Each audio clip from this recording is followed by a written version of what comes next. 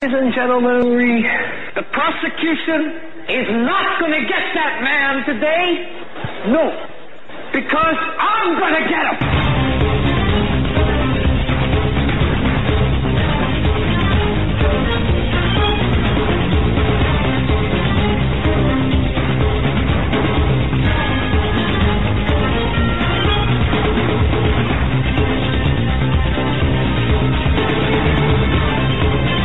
Hello and welcome to this Tuesday, June 5th, 2018 edition of the Hagmann Report. So glad to be here with you tonight.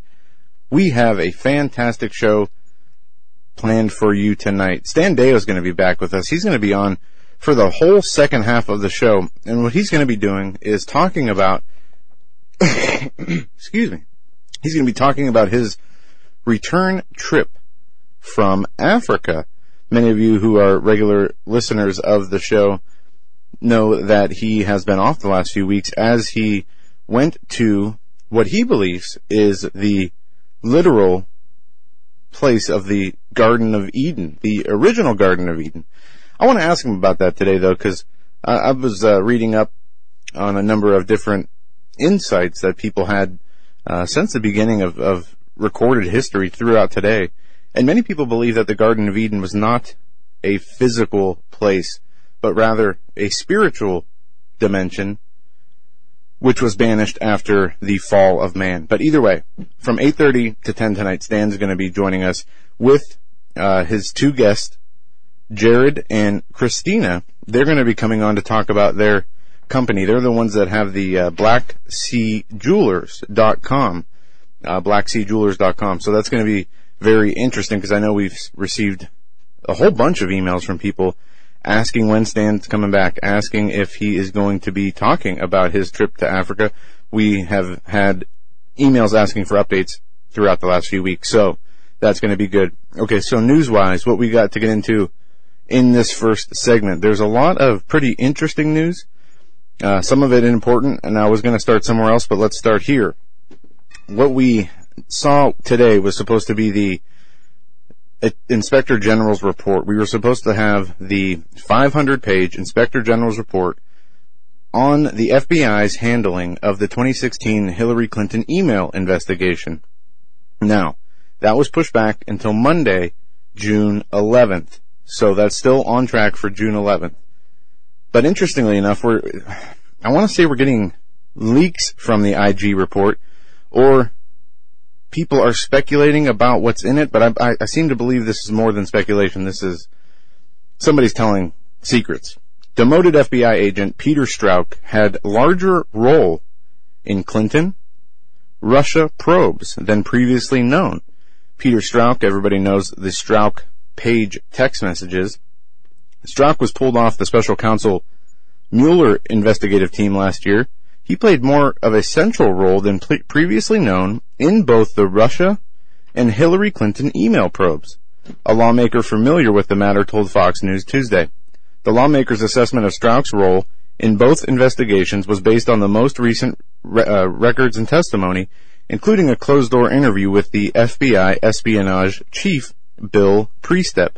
Priestep was interviewed Tuesday as part of an ongoing joint investigation by the House Judiciary and Oversight Committees. Priestep was Strzok's supervisor and oversaw both the Russian and Clinton investigations. Now, what does this all mean?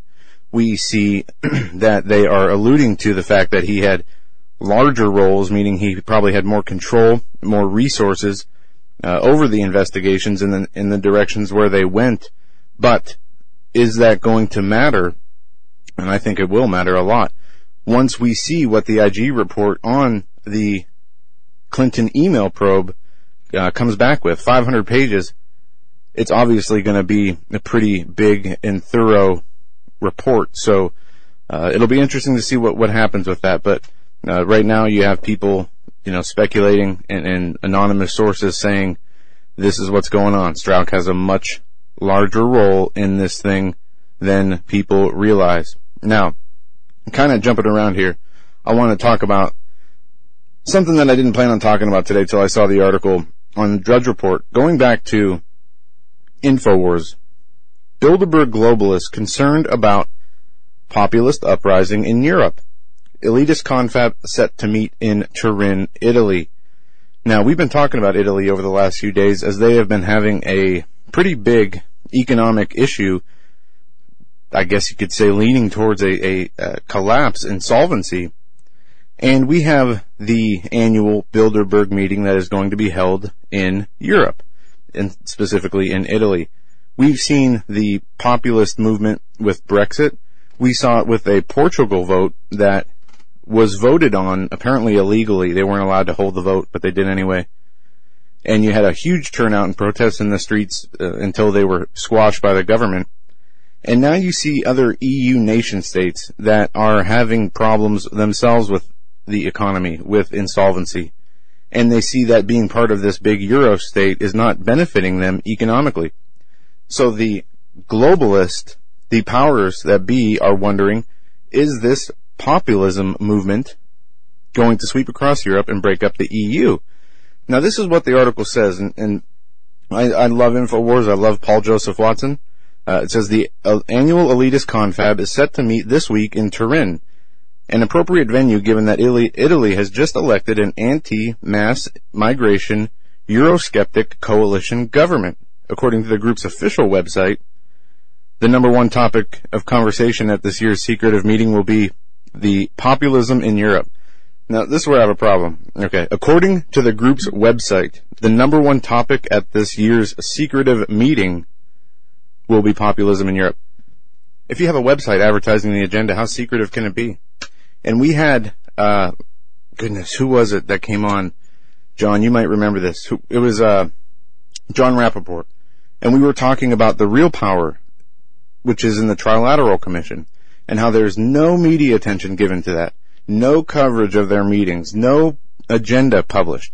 I think the Bilderberg Group, more and more, is there to draw. I mean, maybe they do accomplish some things, maybe they do get some things done, but I think the majority of what is hidden from the public is done via the Trilateral Commission. You get no press, no coverage, no leaks. And it seems like the Bilderberg, they're open for business. Journalists and everybody is welcome. Hey, check their website. They'll tell you exactly what they're going to talk about. I don't know. That's just my opinion. Well, unless Alex Jones shows up for Bilderberg, in which case they'll pull some fire alarms and we'll get a live stream that shows people running down a hallway. But Joe, the Bilderberg Group, it's appropriate that you would open up with that this evening, because we talked about this today on the Hagmann Daily Show. Today, June 5th in 1968, and it's actually June 5th, 6th, was when America lost one of our great statesmen in the form of Robert Kennedy. So, if listeners would like to check that out, the Hagmann Daily Show today, Joe and I did a piece that, Joe, I really enjoyed, that was about a half hour long. Yeah, it was pretty good. It was all right. The reason I bring up this RFK component is because Henry Kissinger is, in my opinion, the elder American statesman to whom all up-and-coming politicos have to go and kiss the ring. Now, we saw this, Joe, in 2008 when both Hillary Clinton and Barack Obama disappeared from the campaign trail for 3 days, and I think many in our audience suppose, as do I, that in fact... No, they did. They admitted it later. Oh, they did. But what I think happened at that little 3-day departure is I think that some people like Kissinger and his ilk made the decision as to who would be the candidate for the general election that year for the Democratic Party. And when we look at the era of John Kennedy and Robert Kennedy that ultimately led into the presidency of Richard Nixon, his resignation, and then Gerald Ford, we get Henry Kissinger, who starts out as Nixon's national security advisor, but then becomes Secretary of State. Now, people may wonder, why am I going on this rant about history? Important. It's super important, because what we're witnessing, and we'll be joined here shortly by Stephen Minking, and we'll get his comments, but what we're witnessing today, whether it's, the additional few cents every week at the pump, or more importantly, the number of U.S. dollars that are in circulation around the world, the petrodollar scheme was cooked up by Henry Kissinger. So I submit to our listeners and viewers, had Robert Kennedy not been gunned down on June 5th, 6th in 1968, 50 years ago, you can argue that we would have never had Henry Kissinger in that power position. And Joe, that could potentially mean that we would have never had the petrodollar scheme. Imagine how different the world would be if we had not been exporting our inflation to every country on the planet. Yeah, that's absolutely correct. And Henry Kissinger is a war criminal in a number of nations. I'm looking here. Of course, I don't see it on the Wikipedia page right off the bat. But, I guess what he's most famous for is his globalist mind. He's written a number of books, but it seems like every president that we've had, except Donald Trump, as far as back as I can remember, starting with Bush 1, every time he was asked his opinion about the incoming president, his exact words would be, well, I think he'll bring a new world order. I can't even do it. No, you're actually doing a pretty good job. He said it with Bush 1. He said it with Clinton. He said it with Bush 2. He said it with Obama. He said it about Hillary Clinton just before she lost the election. Every time he was on TV, well, I really think they can bring in a new world order. That's all he ever says anymore. He even wrote a book in 2014 called A New World Order. It's not even original anymore. And I don't know, he's old. He's getting up there in years. Definitely, if he wasn't such an evil genius like Zbigniew Brzezinski was, he'd be much more well respected. But I can't respect somebody who has indiscriminately killed hundreds of thousands, if not millions of people, just in Vietnam alone, just to prove a point or to get your way or to push your agenda through. It wasn't for any, retaliation or payback for an equal attack. It was, I guess you'd call it human rights violations is what it was. Well, consider this. In 2011, former Secretary of Defense Robert McNamara, who had several years earlier published his book Fog of War, and then there was a documentary of this by the same name subsequently, he admitted, and I want to remind all of our listeners this, he admitted that the Gulf of Tonkin was a false flag. He admitted it to the Harvard alumni graduation ceremony, I believe, Joe, in 2011. So, two things to consider. The position of National Security Advisor. It's been held, as you said, Joe, by Zbigniew Brzezinski, who was the National Security Advisor for Jimmy Carter. It's been held by Kissinger, who was the National Security Advisor for Nixon. It's been held by Condoleezza Rice, who was the National Security Advisor for George W. Bush. And it seems like a position, a cabinet-level position, that the deep state seems to focus their motivation on. And of course, we'd be remiss before we move on, Joe, not to consider that you mentioned the Trilateral Commission. They publish a magazine. If you want to know all about the Trilateral Commission, all you've got to do is take a look at The Economist.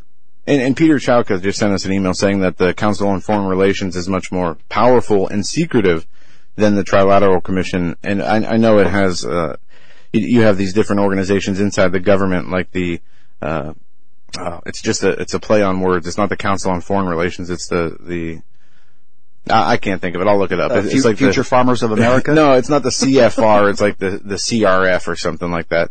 Peter, if you can send us another email. We'll find it. But yeah, the Council on Foreign Relations is a very big deal. But yes, them and the trial. I focus more on the Trilateral Commission because of the symbolism. When you go in and you read the Luciferian agenda of the UN and you look at the purpose behind the triangles, the pyramid or triangles, it is it goes back to Enochian occultic magic. And I think there, at least from my own observations, there's a lot more secretive stuff that goes on at Trilateral Commission because we see the Council on Foreign Relations is much more open to people from all governments of the world, as well as members of business and banking and whatnot. But either way, these groups operate in the shadows, and I think Bilderberg has really come out in the forefront to take the spotlight off of these other groups. And, if you talk about this kind of stuff in the mainstream media, you'll get called a conspiracy theorist, you'll be called a kook, even though it's right in your face and they're even advertising what it is that they're doing. But again, this is just the tip of the iceberg. There are many other groups, and I'm sure there's a few we don't even know the names of that meet that have just as much, if not more, influence than Bilderberg or even the Trilateral Commission. So very interesting. But that is when is that going to be meeting? In I believe this month. I'm not sure. I did not do my due diligence here before getting into this topic, but... Well, while you're searching for that, Joe, I have a question for you. Sure. You've been mentioning a book. You mentioned it on the Hagmann Daily Show earlier today, and I'm going to mention one also, because something I learned years ago from Doug Hagmann, and by the way, thank you, Doug, for the honor of sitting in on the show this evening, but we need to always remember that we've got new listeners and new viewers, and in as much as our veteran viewers will hang with us, we've got to bring people up to speed on many of these issues because they're so critical. I would recommend a book published in the 1980s by Stephen Ambrose of Band of Brothers fame, called Rise to Globalism. And Joe, with that being said, the book that you're reading right now, it seems to be really making an impact. The one I mentioned one earlier called The Globalist Syndrome. I read that a while back, but there's one that I've been reading, an older book based on scripture, which is called Past, Present, and Future. But the Bilderberg meeting is going to be taking place from the 7th to the 10th of June, 2018 in Turin, Italy. Now, is it a coincidence that my father will be leaving town tomorrow and will not be back until next Monday? Wouldn't that be cool if he was completely, that would be if he funny. was completely duping us? It has nothing to do with it, but I thought that was funny. You know, just quickly, I just want to do one little teeny tiny piece of housekeeping because I'm so excited I almost can't control myself right now behind the production desk. Doug Hagmann will have an announcement next week, for all of our listeners and viewers. And, Joe, I just want to thank everyone who has hung with us for all these years and been there, like many of us have since almost day one, just praying for this show and helping us build and expand, because we received word approximately an hour and a half ago from a dear friend of the program, Keith Hansen, who joins us this Thursday evening, as he does every Thursday, and we have something phenomenal happening at this program, and I think it's safe to say it's one of the biggest endeavors that the Hagmann Report has ever been blessed to be part of. And Joe, I just wanted to thank all the listeners and viewers, because their prayers every day are what in the spiritual realm intercede and knock down the barriers so that these amazing things can happen and that we can better nourish everybody who gives us their time of day. Absolutely. And I really looking forward to hearing more about that opportunity and the announcement that we're going to be making, because that is a big deal and it's going to have a huge impact. I guess I overlooked something in the coverage of the Strauch text messages. This is much bigger than this Fox News article made it out to be. So here's what the Gateway Pundit and Jim Hoff from the Gateway Pundit says. Breaking. Senate releases unredacted Strauch page text messages showing FBI initiated multiple spies in Trump campaign in December of 2015. This would be well before any official investigation was started. Hidden in the information of the U.S. Senate today released over 500 pages of information related to the Spygate scandal. Hidden in the information are unredacted Strauch page texts that show the FBI initiated actions to insert multiple spies in the Trump campaign in December of 2015. Once again, internet sleuths unearthed the damning evidence that the FBI was engaged in Spygate long before they let on. And this goes on to cite an earlier report about James Comey telling lawmakers Monday that his agency had been investigating possible coordination between Trump campaign and Russian officials since last July 2016. But the newly released timeline, which Comey detailed in a much anticipated House Intelligence Committee hearing, means the FBI probe was occurring during the peak of an alleged Russian campaign to destabilize the presidential race and eventually help elect President Trump. Who wrote that? That is a... It needs a little bit of a rewrite. That's Hoft quoting from another article. Well, Jim's a fine writer, to be sure. Politico, sorry. That's Politico. He even points out that it's Politico. And I don't... The Russians didn't have any influence on the... If Russia didn't exist, and we did it all over again, it would not be any different. Joe, let me ask you a question. But this is big, John. Oh, it's ginormous. And I'm curious what the listeners think, and viewers as well. Give us a shout at studio@hagmannreport.com, and we'll take a look here in real time. Joe, how many people do you think on the left, the hard left over to I guess if there's a such thing as a moderate progressive, how many people do you think really believe the Russiagate story? On the left? Yeah, like genuinely believe it versus they kind of push it to the back of their head and go, well, we'll do whatever it takes to get rid of Trump. Well, see, that's just the thing. I don't think there's a difference there. I think that the most rabid anti-Trump leftists, it's like a faith. It's part of their doctrine. It doesn't matter if they believe it or not. They're going to promote it and continue to say, oh, Russia. Hillary Clinton really won the election, and if it wasn't for Russia, it doesn't matter if they believe it or not. They just hate Trump so much. I mean, these people hate Trump so much that they will embrace the devil himself before giving Donald Trump a chance. And they've done so. I mean, not, literally in your face, but they have done so. And you can, just look at an article I was going to cover before I saw this other news. Huffington Post asserts Islam and LGBT communities go great together. I mean, do these people, this is the part that's messed up, because they know what Islam does in many countries where they have Islamic rule, what they do to homosexuals. Yeah, well, you mean like throwing them off buildings? Yes. It's a sin punishable by death in that religious system. So how do they fit together? And look what else the Huffington Post said today. Christians need to repent for an anti-LGBT culture of death. Well, they got the first half of that right. Oh, we all do need to repent, probably many of us daily. But, Joe, my take on this is pretty simple, but here it is, and I'll bounce it off you.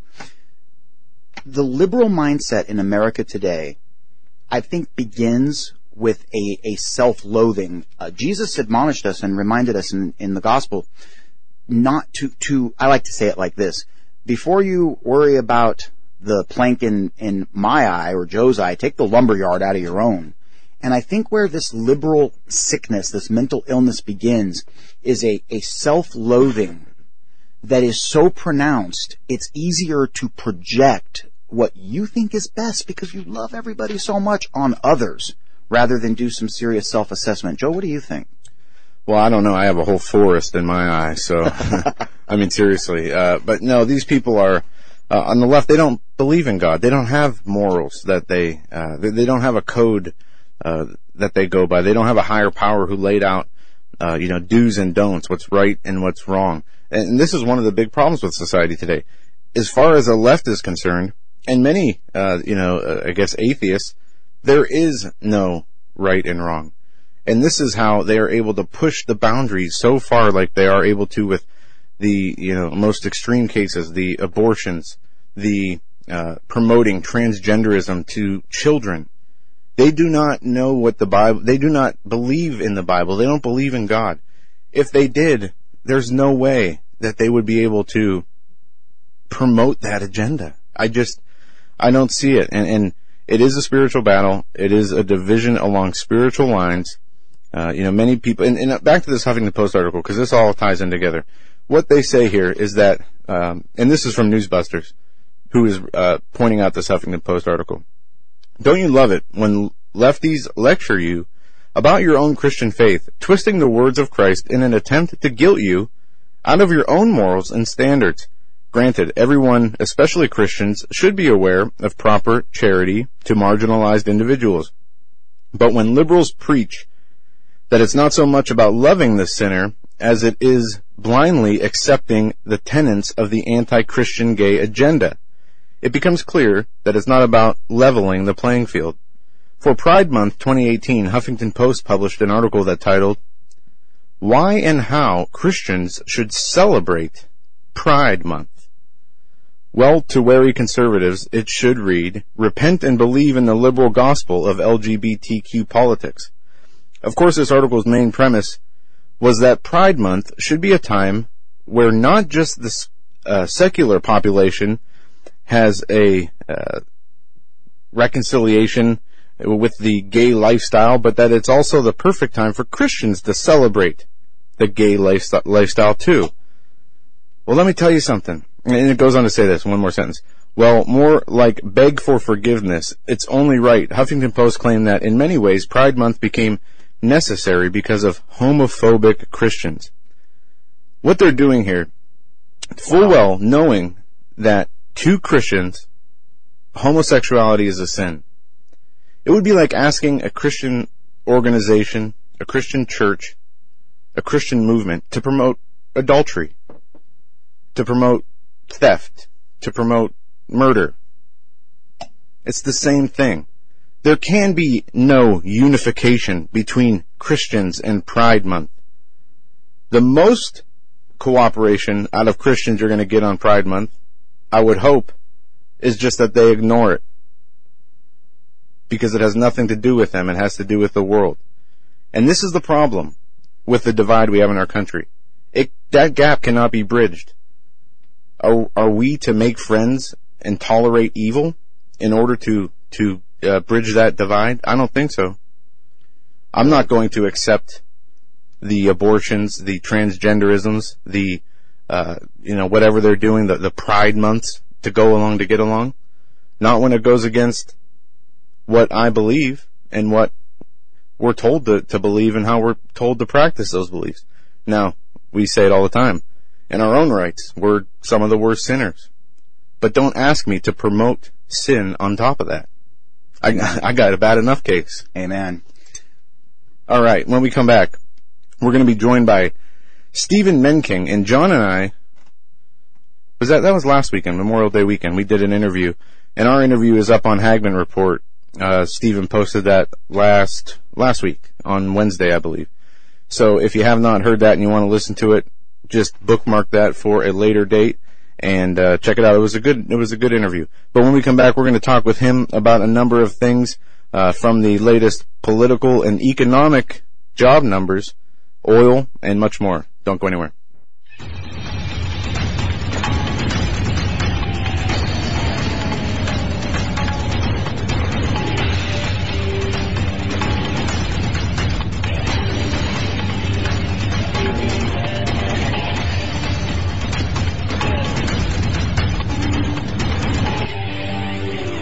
And welcome back to this segment number 2 on this Tuesday edition of the Hagmann Report. We're a little disorganized here, kind of taking it easy. John's going to be co-hosting with me the rest of the week as my father has a business trip to attend, very productive one.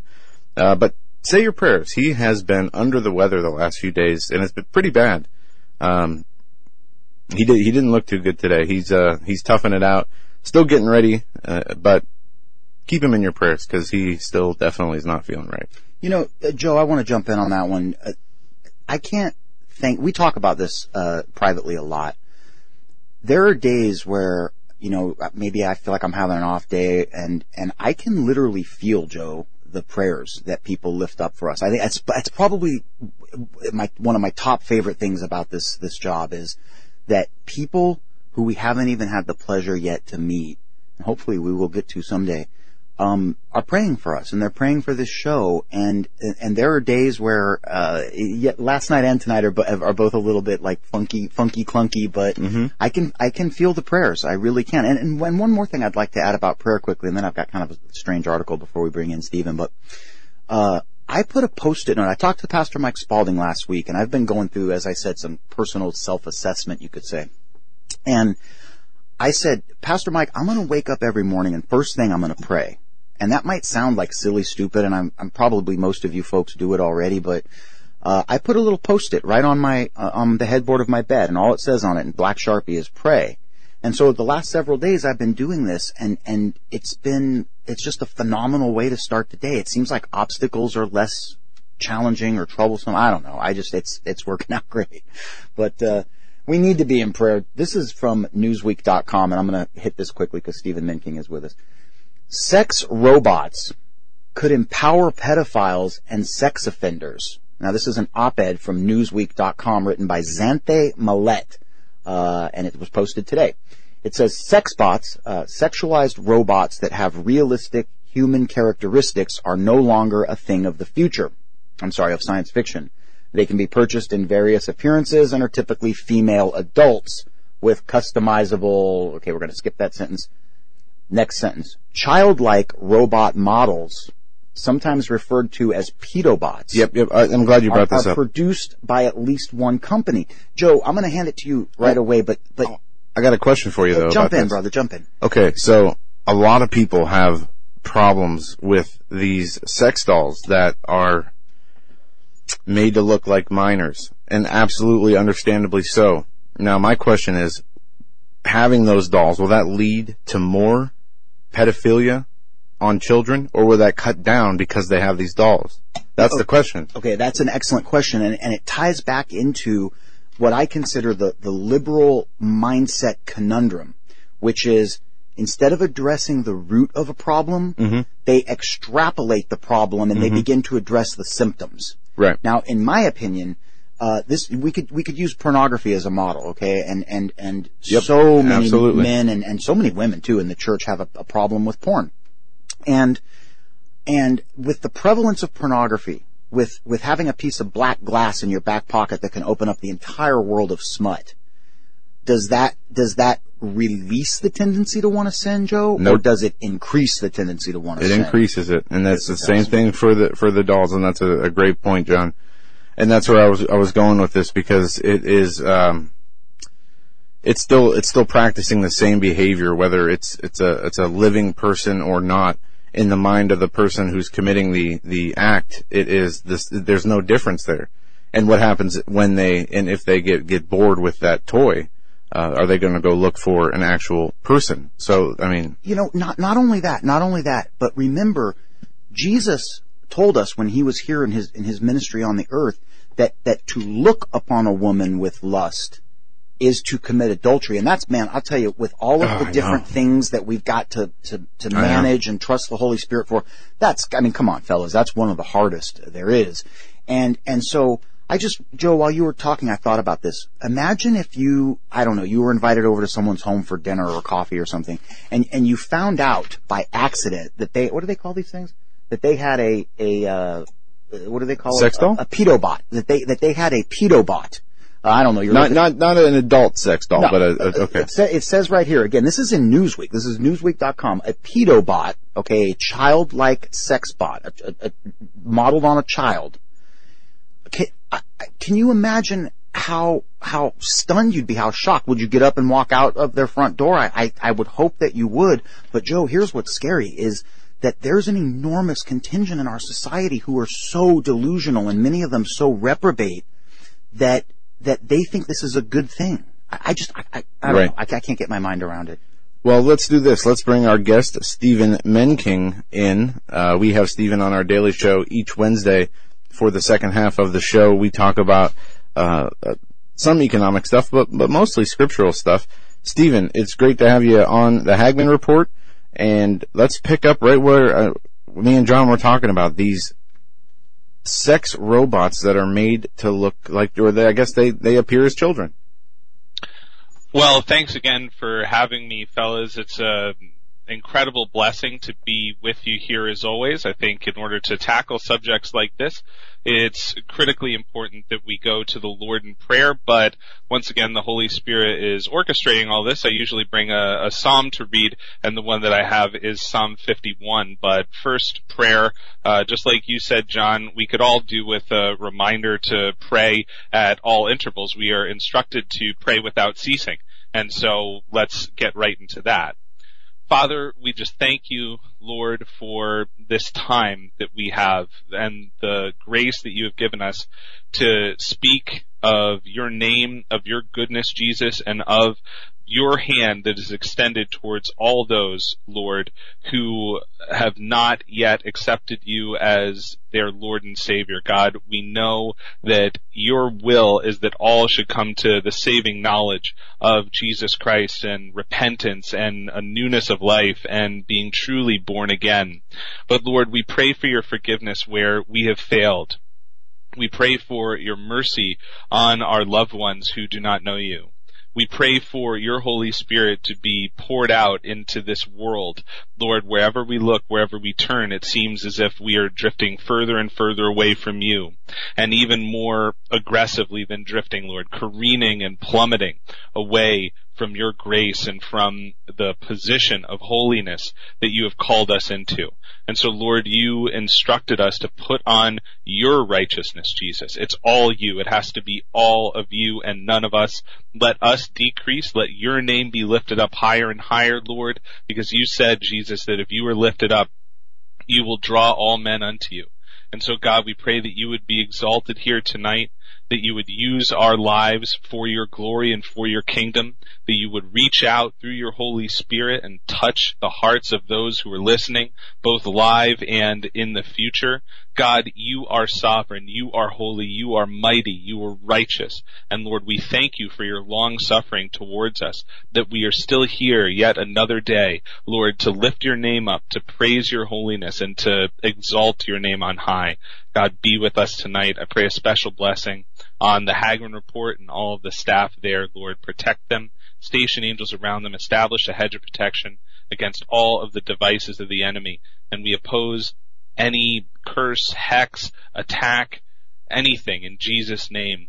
Lord, your name is the name above all names. You are the King of Kings and the Lord of Lords. And it is our dutiful service, Lord, and our pleasure to lift up your name and to give you all the glory in advance for what you're doing, even here and even now, God. We thank you for calling us for such a time as this. In your precious name, Jesus, we pray. Amen. Amen. Thanks all right, gentlemen. Amen. Yeah. Powerful prayer, Stephen, and welcome. Thank you for being here this evening. Well, thanks for having me, guys. When I'm doing my preparation to talk about the economic affairs in Italy and looking at Deutsche Bank and looking at African development and the New Silk Road and everything else, and then I come on to hear you guys talking about this other topic about pedobots. It's enough to make one frustrated with the generation that we're in, and in particular with the people who would advocate for such things. But let's take a look at what we can control. What we can account for, and that is our attitude towards God and our understanding of who our Father is. So let's go right to Psalm 51 and expound upon that, and then if time allows and if you guys want to, we can shift into that economic discussion, which is also of significant importance. But first with the spiritual aspect, Psalm 51 from the New King James Version. This is a Psalm of David after he is confronted by the prophet Nathan for his infidelity concerning Bathsheba. Have mercy upon me, O God, according to your loving kindness, according to the multitude of your tender mercies. Blot out my transgressions, wash me thoroughly from my iniquity, and cleanse me from my sin. For I acknowledge my transgressions, and my sin is always before me. Against you, you only have I sinned, and done this evil in your sight, that you may be found just when you speak and blameless when you judge. Behold, I was brought forth in iniquity, and in sin my mother conceived me. Behold, you desire truth in the inward parts, and in the hidden part you will make me to know wisdom. Purge me with hyssop, and I shall be clean. Wash me, and I shall be whiter than snow. Make me hear joy and gladness, that my bones you have broken may rejoice. Hide your face from my sins and blot out all my iniquities. Create in me a clean heart, O God, and renew a steadfast spirit within me. Do not cast me away from your presence, and do not take your Holy Spirit from me. Restore to me the joy of your salvation, and uphold me by your generous spirit. Then I will teach transgressors your ways, and sinners shall be converted to you. Deliver me from the guilt of bloodshed, O God, the God of my salvation, and my tongue shall sing aloud of your righteousness. O Lord, open my lips, and my mouth shall show forth your praise. For you do not desire sacrifice, or else I would give it. You do not delight in burnt offering. The sacrifices of God are a broken spirit, a broken and a contrite heart. These, O God, you will not despise. Do good in your good pleasure to Zion. Build the walls of Jerusalem. Then you shall be pleased with the sacrifices of righteousness, with burnt offering and whole burnt offering. Then they shall offer bulls on your altar. Gentlemen. Amen. Wow. Stephen, I'm sorry, finish your, no, you know what, I'm sorry, you're our guest and we really appreciate your time tonight. Please finish your thought and then I'll share with you mine. The only thought I really have, because the scripture speaks for itself, particularly in this clarity, that we can go this way and that, to and fro, searching knowledge and everything else. But, gentlemen, and everyone watching, if we don't have that contrite spirit, that brokenness in heart at what we see in our generation, and if we don't endeavor to attain to the righteousness of God that He has called us into each individually, then we are not going to be able to be equipped and to receive from God the boldness and the courage that's necessary to stand in a generation. And what you'll notice, and I'll pass it back to you, John, I guess a secondary thought here, is that for many on social media or in commentary or in the independent media, there are ways to sort of get into an autopilot. And in this case, in our case, it's an autopilot of desiring to fight for righteousness and of staring into the abyss and going back and forth with people, institutions, and even entire subsets of the population who aren't having any of it. And at times it can feel like we're just pounding our fists into the sand without making much of a difference. But I would encourage everyone to listen and remember what David writes in Psalm 51, that when we approach God with that spirit of repentance and we receive His righteousness and the blotting out of our sins, then we will receive the joy and the power of the Holy Spirit to teach transgressors, to teach sinners the ways of God from our own testimony. I rebelled against God. I was a sinner, and God forgave me. Thank heaven. Amen. Thank heaven He did. Yes, sir. And I think I'm safe speaking for Joe here as well. That's something that we are, we're pretty good buddies, and that's something that we're humbled by regularly, is to be in a position to try to inform or nourish the kingdom, but at the same time being repentant sinners who are absolutely going through the sanctification process every single day. Speaking just for myself here. And Stephen, you and I had a brief discussion offline a couple of hours ago, and I told you that we've got this Stan Deyo expedition update coming here later in the program, and we're really looking forward to that. And I was telling you that over the past week or two, I've been reminded, I believe the Lord has been reminding my heart, that we have a charge to keep here. And it is to, yes, we have to cover things like last night with our explosive interview with Craig Sawyer and the issue going on in Tucson with the trafficking, etc. But that's dark stuff, and it becomes overwhelming for people, and I know that it becomes overwhelming for me. And so I thought an interesting place for us to start tonight would, since we kind of have an Africa theme to this evening, would be to talk about how people can get involved. And over this weekend I did Soaring Eagle Radio with Pastor Mike Spalding, and we talked about the first fruits approach that we're learning, and we're in a learning process here to employ here at the Hagmann Report, whereby we are blessed to keep the lights on, etc., and then we help others, and we bring them on the program, and we share their stories, etc. And I know this from personal experience, building the stories, but also using a portion of my resources to participate. Every single time that we bring somebody on and there's a donation type issue, I always participate, because I think that that's the honorable thing to do if we're structuring it. Anyway, I'm getting off track. The point here, Stephen, is the concept of micro loans. I find this so fascinating. I first saw a documentary about it back in like 2006, and I'm looking at the Global Giving Foundation Incorporated. Now, listeners and viewers, I have no clue who the Global Giving Foundation is, but the headline of the article caught my eye. 1,000 microloans for rural women in East Africa. And when Stan and Jared and Christina join us later, we're going to talk about Tanzania in particular in East Africa. But it says here, Stephen, and I'll hand it over to you, sir, self-sustaining microfinance initiative issuing collateral-free, interest-bearing loans for as little as $50 to poor women in rural East Africa to start a business and to support their families. So what this model is Americans can people who feel bedraggled and who feel like the news here is just so corrupt and it's so overwhelming and it's such a bummer, you can actually get a one-on-one connection with these women who are oftentimes raising families without male support. And you can help them, Stephen, if I'm understanding this correctly, launch a small business. And they're humble little small businesses. But see, that's the kind of thing that it seems to me, on a spiritual level, it rebalances you a little bit. You know, it gives your heart buoyancy, in these difficult times. Stephen, I'll hand it to you. Yeah, I would agree with you there, John. There are many different important dynamics to think about when we're talking about microloans and the understanding of finance. First, a bit of a background here.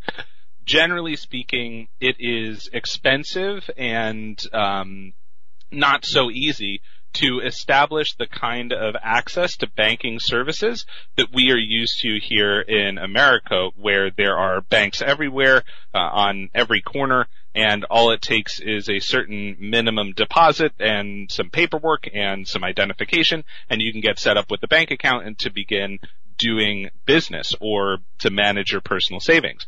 And it's worth noting that there are billions of people around the planet who are totally unbanked, meaning have no access to standard banking services, or who are underbanked, meaning they have access to maybe some, or they would be able to get involved, but they can't afford it.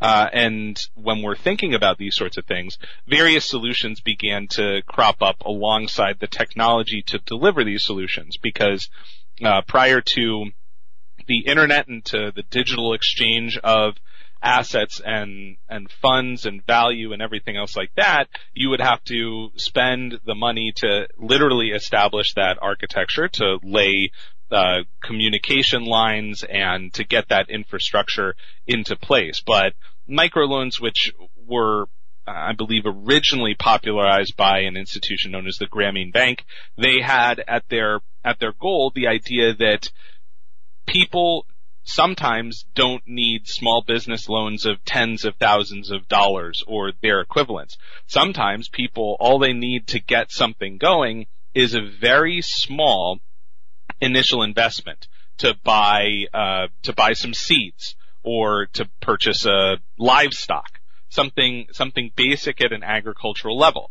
And microloans would be, let's say, the more formalized network of the ecosystem that would be comparable to crowdfunding, so to speak. Except when we're talking about microloans, we're typically talking about institutions that are doing this, and in terms of crowdfunding, we're talking about people who are sending money or value to someone or a group specifically without the expectation of them receiving that money back. And so it depends on the style as well as the substance, but even in situations where this kind of architecture might exist, like John, we were talking a couple of years ago to see if there was a way for us to get supplies down into Venezuela. Yep.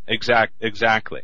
And so in areas where the banking structure is undeveloped or underdeveloped, or in areas where there is civil conflict, you find that these transit mechanisms actually break down. Now, we're seeing the continent of Africa go through significant changes as we transition away, hopefully, from the final vestiges of the sort of colonial model of resource harvesting and everything else, and into a more cooperative time of mutual development. And it isn't really discussed an awful lot here in the West, but the New Silk Road, China's One Belt, One Road initiative, is inking substantial infrastructure partnerships with Africa in terms of the developments of port facilities, transport, roads, pipelines, everything else like that.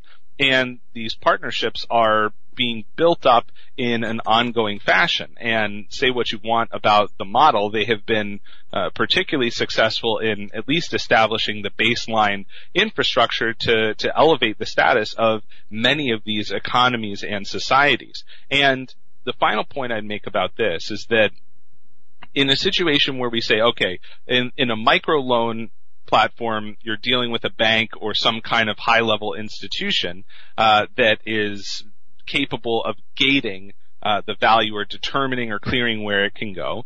If you're talking about crowdfunding, then the crowdfunding platforms will take a piece of the action, even if they're capable of delivering it quickly. But this is one of the profound use cases for blockchain technology and the transferring of value across borders in that mode and method. And it's ultimately one of the core ones that convinced me that the technology was not just viable but totally transformative, particularly for the several billion people who don't have access to standard banking services and who are therefore to a large extent disconnected from the opportunities that they could under normal circumstances get there. Like, you know the expression, it takes money to make money.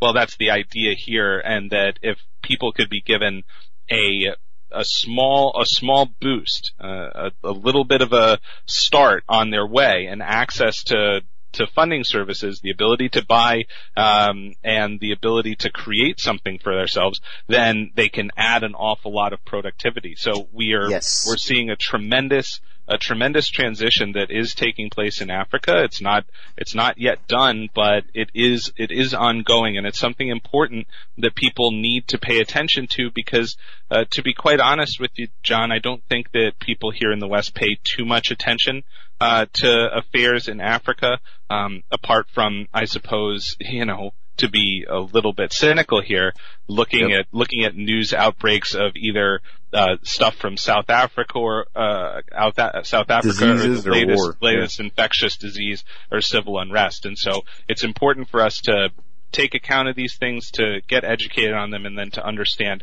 how best we can participate. And one of the best ways to participate is by increasing our level of awareness and by sharing that level of awareness in conversations such as the one that we're having right now. Absolutely. And Stephen, you mentioned the Silk Road, and what I'd like to do, with your permission, is let's shift to that momentarily. But I just wanted to give an example, and then Joe has a quick follow-up for you. Back when I was prepping really hardcore, okay, my head was twisted because of the news. I was living, I don't like really admitting it, but I was kind of living in a state of fear motivation. Buy as much silver as you can, buy another shotgun, buy more buckets of food, and pretty soon what wound up happening, to be perfectly frank, is I wound up with like a whole room full of supplies, and I could never get all that stuff out if I had to go somewhere. Anyway. Now I get weekly deliveries of goodies. Yeah, that's true. But imagine this, okay, for all the gentlemen out there, imagine this. You can, through some of these organizations, and we're not promoting an organization here tonight. This popped in my mind by talking to our upcoming guest, Jared Gretsch, who just got back from Tanzania with Stan Deyo. But imagine this, gentlemen.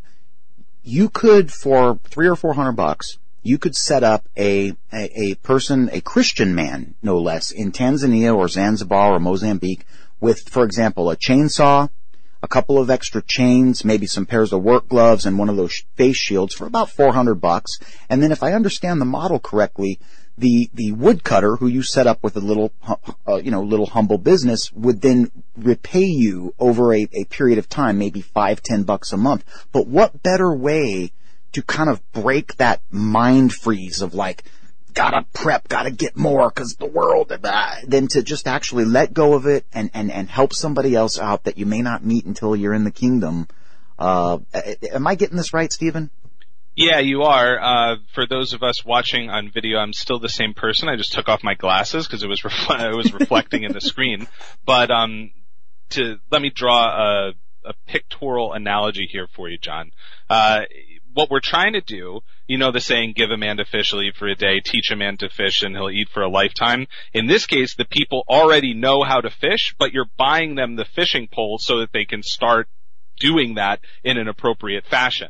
And there are millions of people who would start fishing, in this analogy, who don't have access to this capital or these resources otherwise, because they don't have a local bank branch to go into where they could get a small business loan, because those banks don't exist. And there are many different ways that you can look into to make that kind of support. And so what you want to do in anything, in the process of being a good steward for God's kingdom, is ask yourself, what resources, God, have you given me, and where will these do the most good for the most people? And so if we are helping out our brothers and sisters, across different continents, then that is a fantastic use of resources. You get a lot of bang for your buck, so to speak. But it's not just about the material returns on investment, even though those are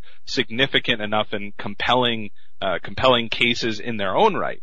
I mean, what we have here is a transition away from the centralized institutional model of corruption and into technology enabling a society to help lift each other up in a more productive, decentralized, individual kind of environment. If people are interested in doing a bit more research on the formalized economic policy end of things, I studied extensively developmental economics, trying to answer the question why some countries are poor and some countries are rich.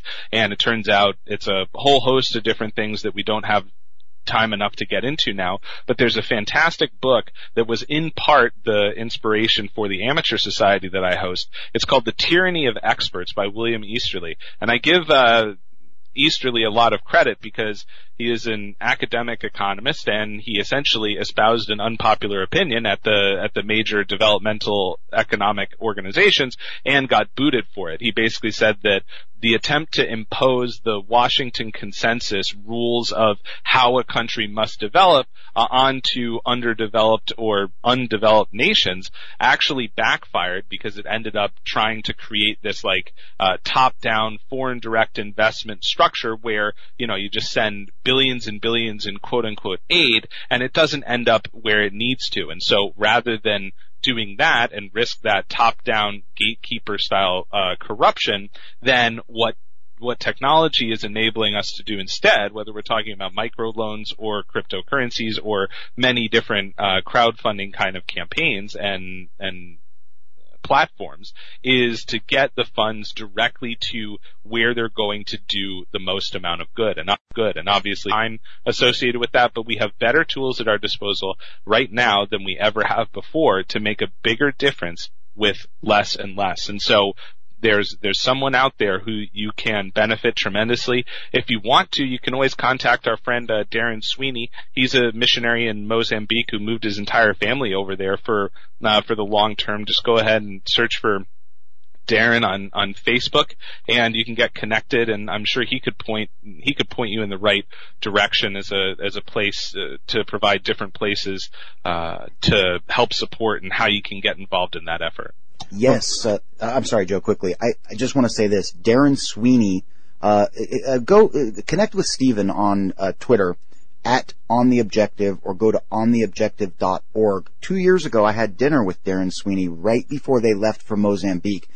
I cannot think of a better person, Stephen, to encourage our listeners and viewers to get in touch with than the Sweeney family, because, man, they are living like an unbelievable adventure. Joe, I interrupted you. I apologize. Well, I don't want to take away from Stephen what you're talking about with helping other people and doing so and being able to not only help other people but also help people to help themselves.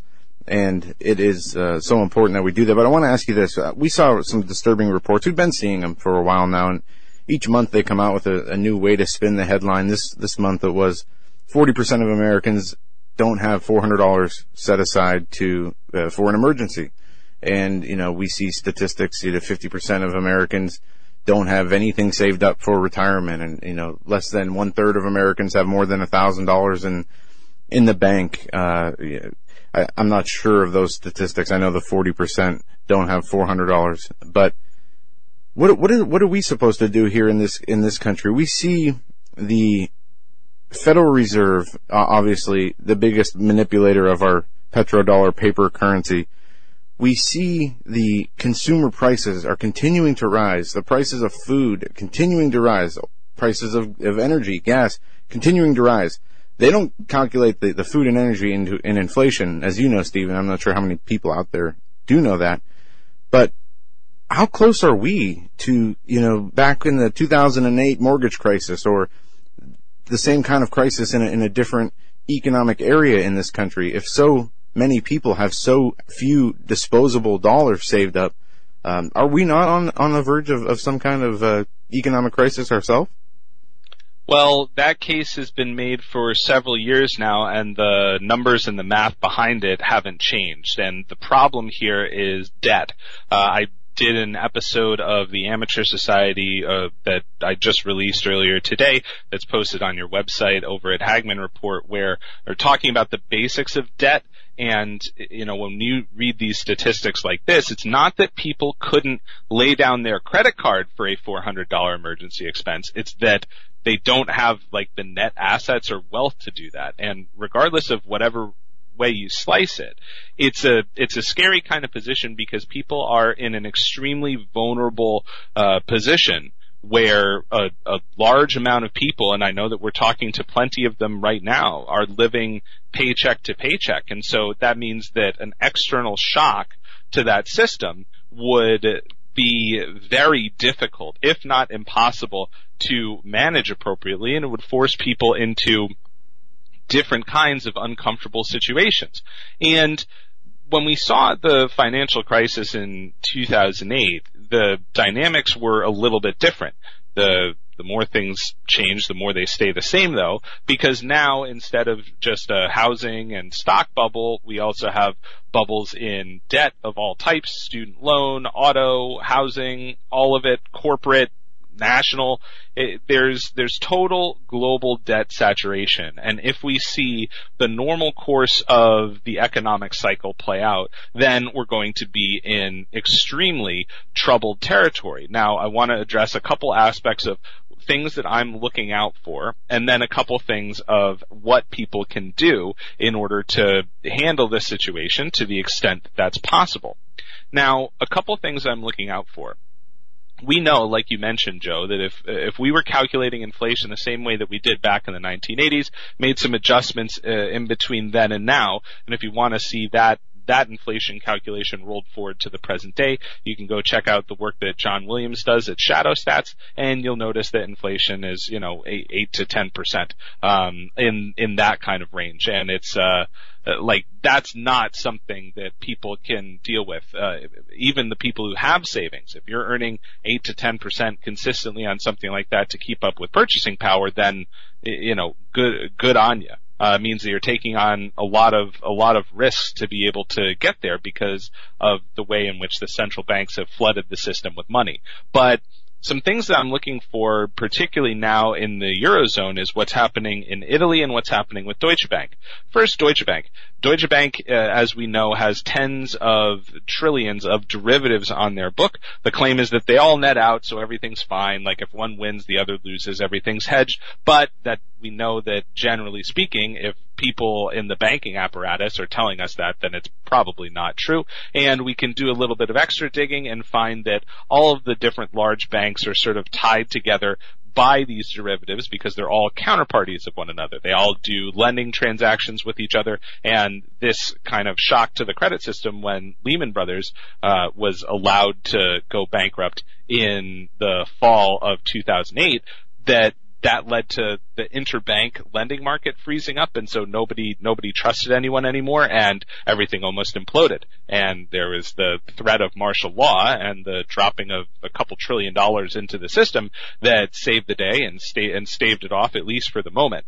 But when we're looking at Deutsche Bank, we're looking at a huge, the largest European bank essentially, and they just laid off 10,000 people. Had to get a new CEO. It's like a revolving door over there. And their stock price went below €10, which is a significant mark psychologically, as well as there's some finer points of contractual obligations where some bonds convert to equity, et cetera, et cetera. But leaving that aside, you'd want to watch Deutsche Bank pretty closely now.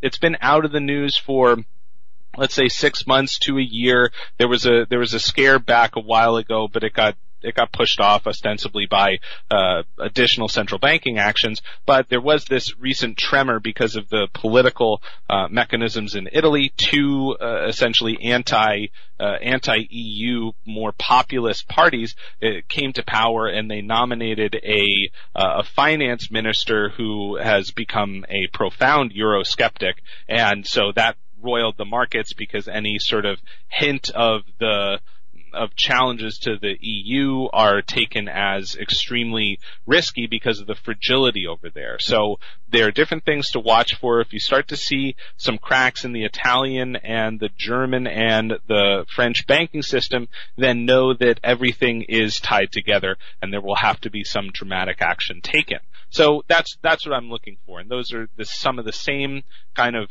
red flags that I have been looking for quite some time, and for an extended period of time, none of those were immediately on the horizon, so I kind of held tight.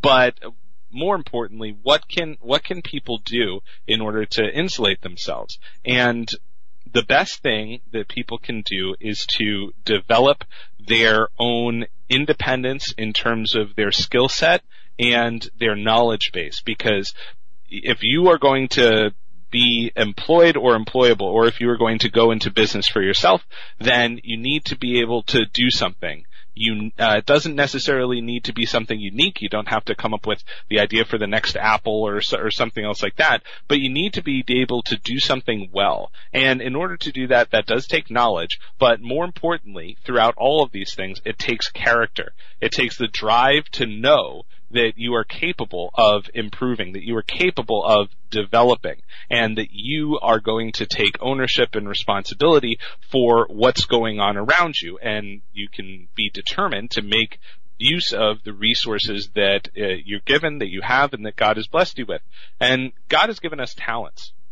He's given all of us abilities and unique ones to fit the exact situations that he is calling us into. And so ultimately, this kind of proper economic stewardship, proper preparation, and understanding of the scenario, what we can do to manage these situations, regardless of where we are in the social strata or the economic strata, we need to be pressing into God to understand, well, what is God's will for our lives? And when the Holy Spirit is leading our actions and leading our thoughts in this manner, then God is capable of providing divine opportunities, of opening up the right doors, and even of closing the wrong doors that we're not supposed to walk through. And so, gentlemen, I would say this, that looking at those statistics gives you a clearer picture of the fragility of the situation that we are in as a people, but also the fragility of the situation that many individuals and families are in. And the response to that is, well, what should we do? And your answer to that is going to depend distinctly on your worldview.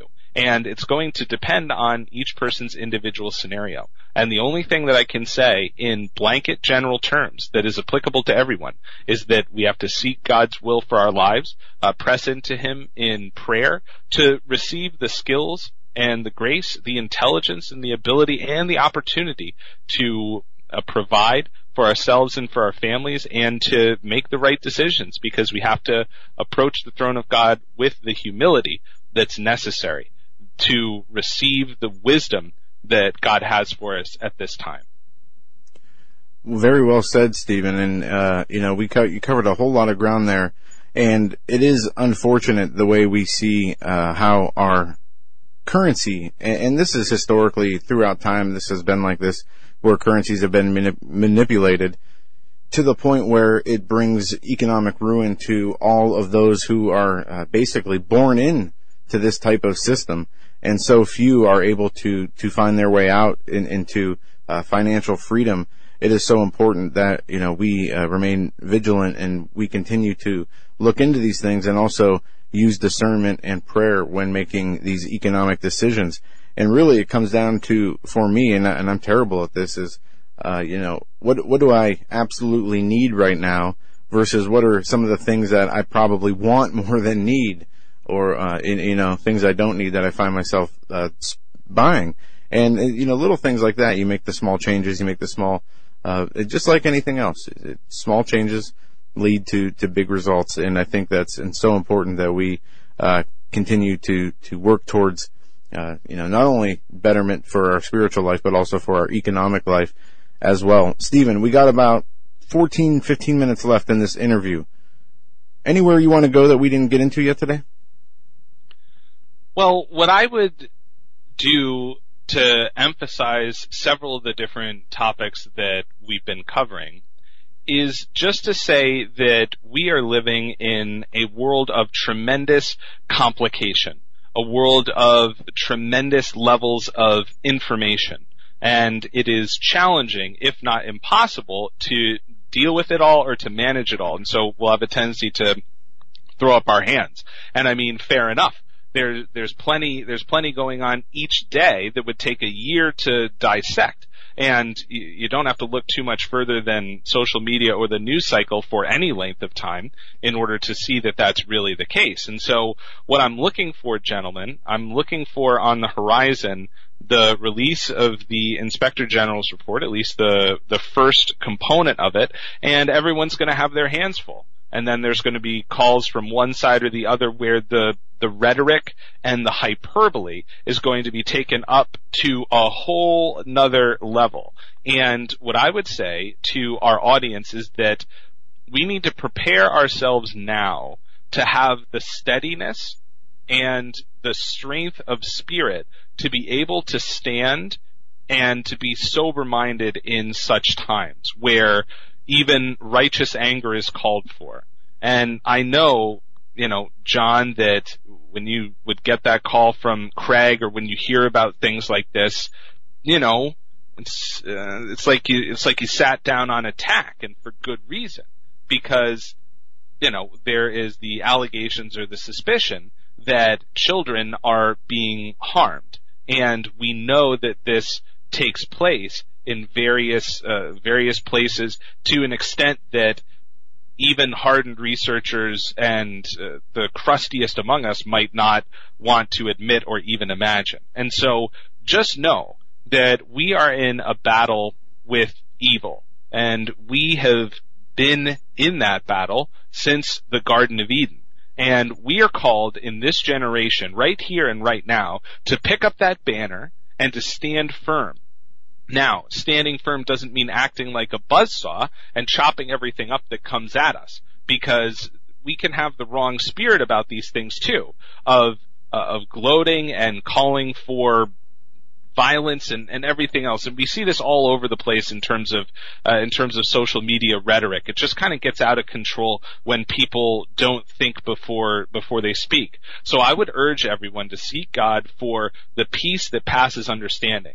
Because if there are bitterness and angry roots that are in our heart, then at this next stage of information that gets released, there's the potential for that to turn into wrath. And when we take on wrath, when we take on that kind of posture and those kind of statements, then yes, it gets very challenging. So I would just implore everyone to seek the Lord and to understand the times that we are living in, regardless of your view on prophecy and eschatology and everything else like this.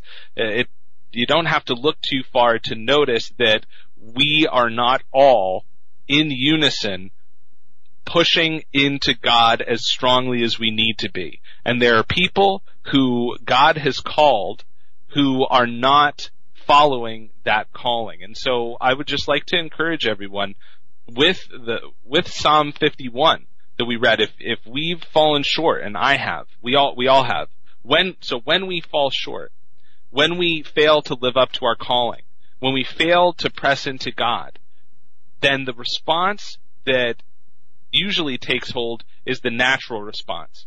Oh, I can't go to the Word because I just did this thing that I know that I shouldn't be doing. Or, I really don't feel like praying because I just feel a little bit dirty today, or I feel a little bit tired. But, ladies and gentlemen, brothers and sisters, remember that we have the unique and inviolable privilege of going to God because we have a high priest, a king who sacrificed himself, who laid down his life so that we could be free from all of those concerns and considerations that get thrown at us by our natural mind and by our enemy. Ladies and gentlemen, we have a responsibility and an obligation to die to ourselves so that we can live as heroes for the kingdom of God. And if we don't do that, then we're going to live for ourselves the way that this generation calls us into doing, and we're going to die as cowards. Now, gentlemen, those are bold words perhaps from me, someone who you could shrug your shoulders at and say, well, what have you done? Well, I'm doing the best I can. I'm doing everything that I can to follow God's calling and to be obedient regardless of the circumstance. And it's not a perfect walk, ladies and gentlemen. Let me assure you of that.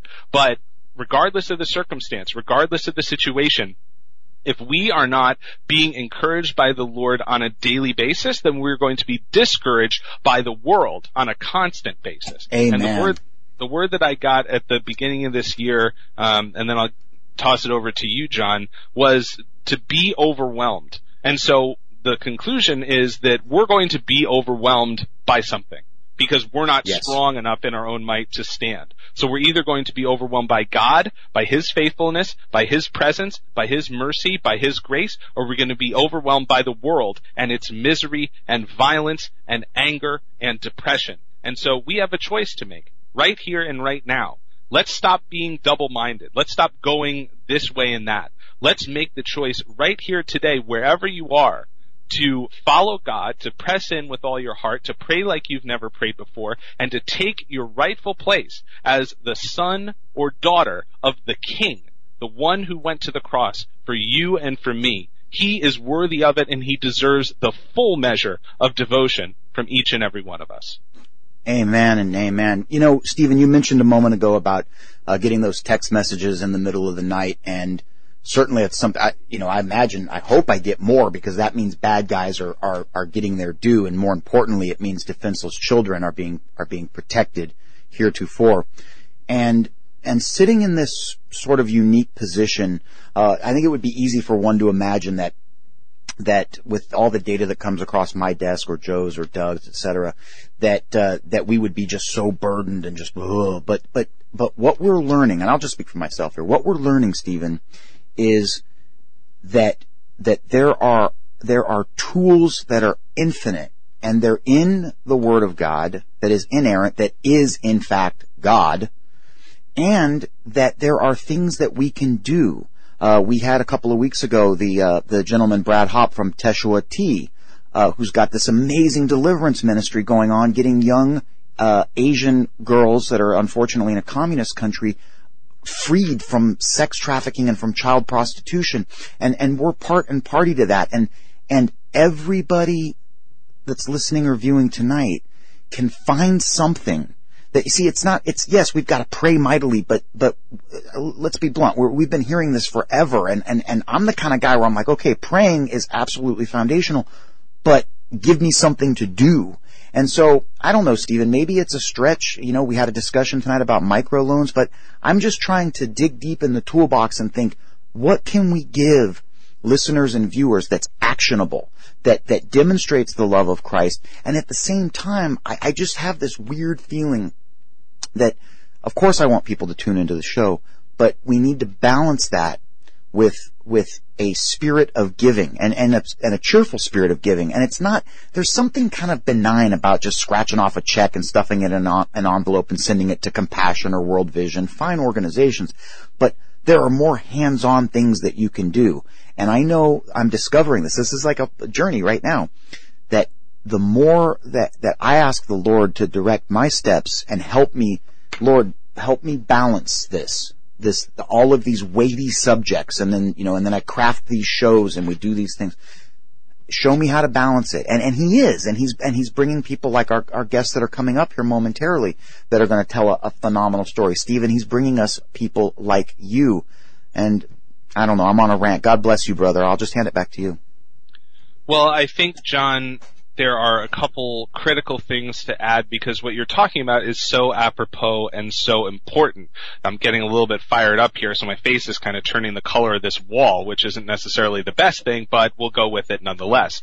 The point is that if God is calling us to pray, He's calling us to seek His face, but then in prayer and when we hit that end, when we hit that catharsis, then God is going to tell you, get up. He's going to tell you to go. He's going to tell you to reach out to people. And I pray that God would open every one of our eyes to the needs that are in our immediate vicinity. Because Lord knows that there are needs all around you, right in your face, right under your nose, and that if we get into a routine of doing our own thing, then we're not able to see that as well, and so it can't be addressed, because we need to make sure that things are in right order with ourselves and then our immediate surroundings, and then maybe, just maybe, we can branch out. And so, ask God what He would have you to do. Maybe your child is in another room and is really struggling with questions, and just needs a little bit of time and needs you to be there for them to listen. Maybe your spouse has had a difficult day or is dealing with something that is kind of not on their radar, and it's affecting your relationship. Maybe you've done something that you're ashamed of and you haven't brought it to God. Well, bring it before Him tonight. Maybe there's someone across the street or someone who who is opposed you, who has prevented you from accomplishing things, and who has stood against you for no reason and has been a thorn in your side. Maybe you need to forgive them. Maybe you need to express that forgiveness and let the outcome be in the hands of God. Maybe that's the testimony that you can provide of God's love. Remember, gentlemen, we will be the only Bible that many people ever read. And that's an incredibly important responsibility that we have, to model the character of Christ, even if it pains us to do so, because our flesh wants to react in so many different ways.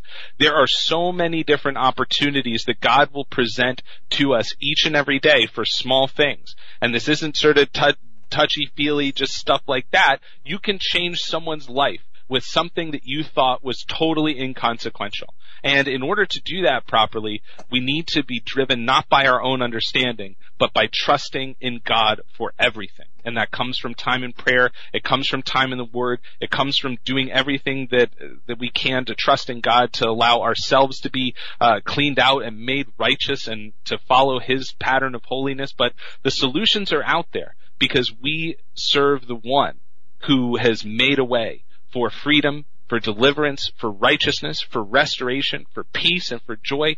People are looking for peace, joy, and purpose in this generation, and they just find hurricanes everywhere that they look, even inside of themselves. And so if you can model that for them, model the strength to go through trials even, maybe that's just it. You're going through a trial now, and you just want to kind of lash out because it's frustrating. But you take it to God, you're disciplined about it, and you never know who's watching you. Someone is going to be watching and will say, there's something different about this person. I couldn't go through that. Maybe there's something that they have that I don't. And maybe that something is Jesus Christ. Amen, Stephen. And very well said. We are just 1 minute away from our top of the hour break. What do you have coming up on The Objective? Any interesting guests or interviews that you've got in the can that you're just waiting to post?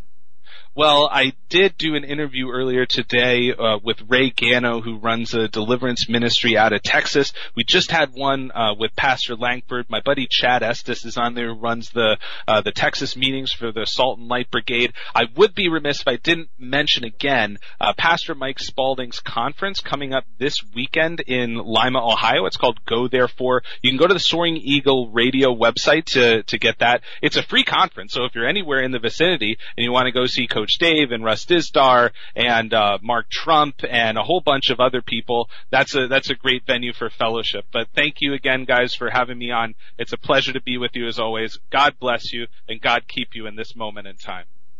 God bless you too, Stephen. Thank you so much for joining us. Folks, you can find Stephen at On The Objective and ontheobjective.org. We're going to be right back after this break. We're going to be joined by Stan Deyo, as he has returned from his trip from Africa, and he's going to be on with Jared and Christina, who are the owners of BlackSeaJewelers.com. So don't go anywhere. We'll be right back.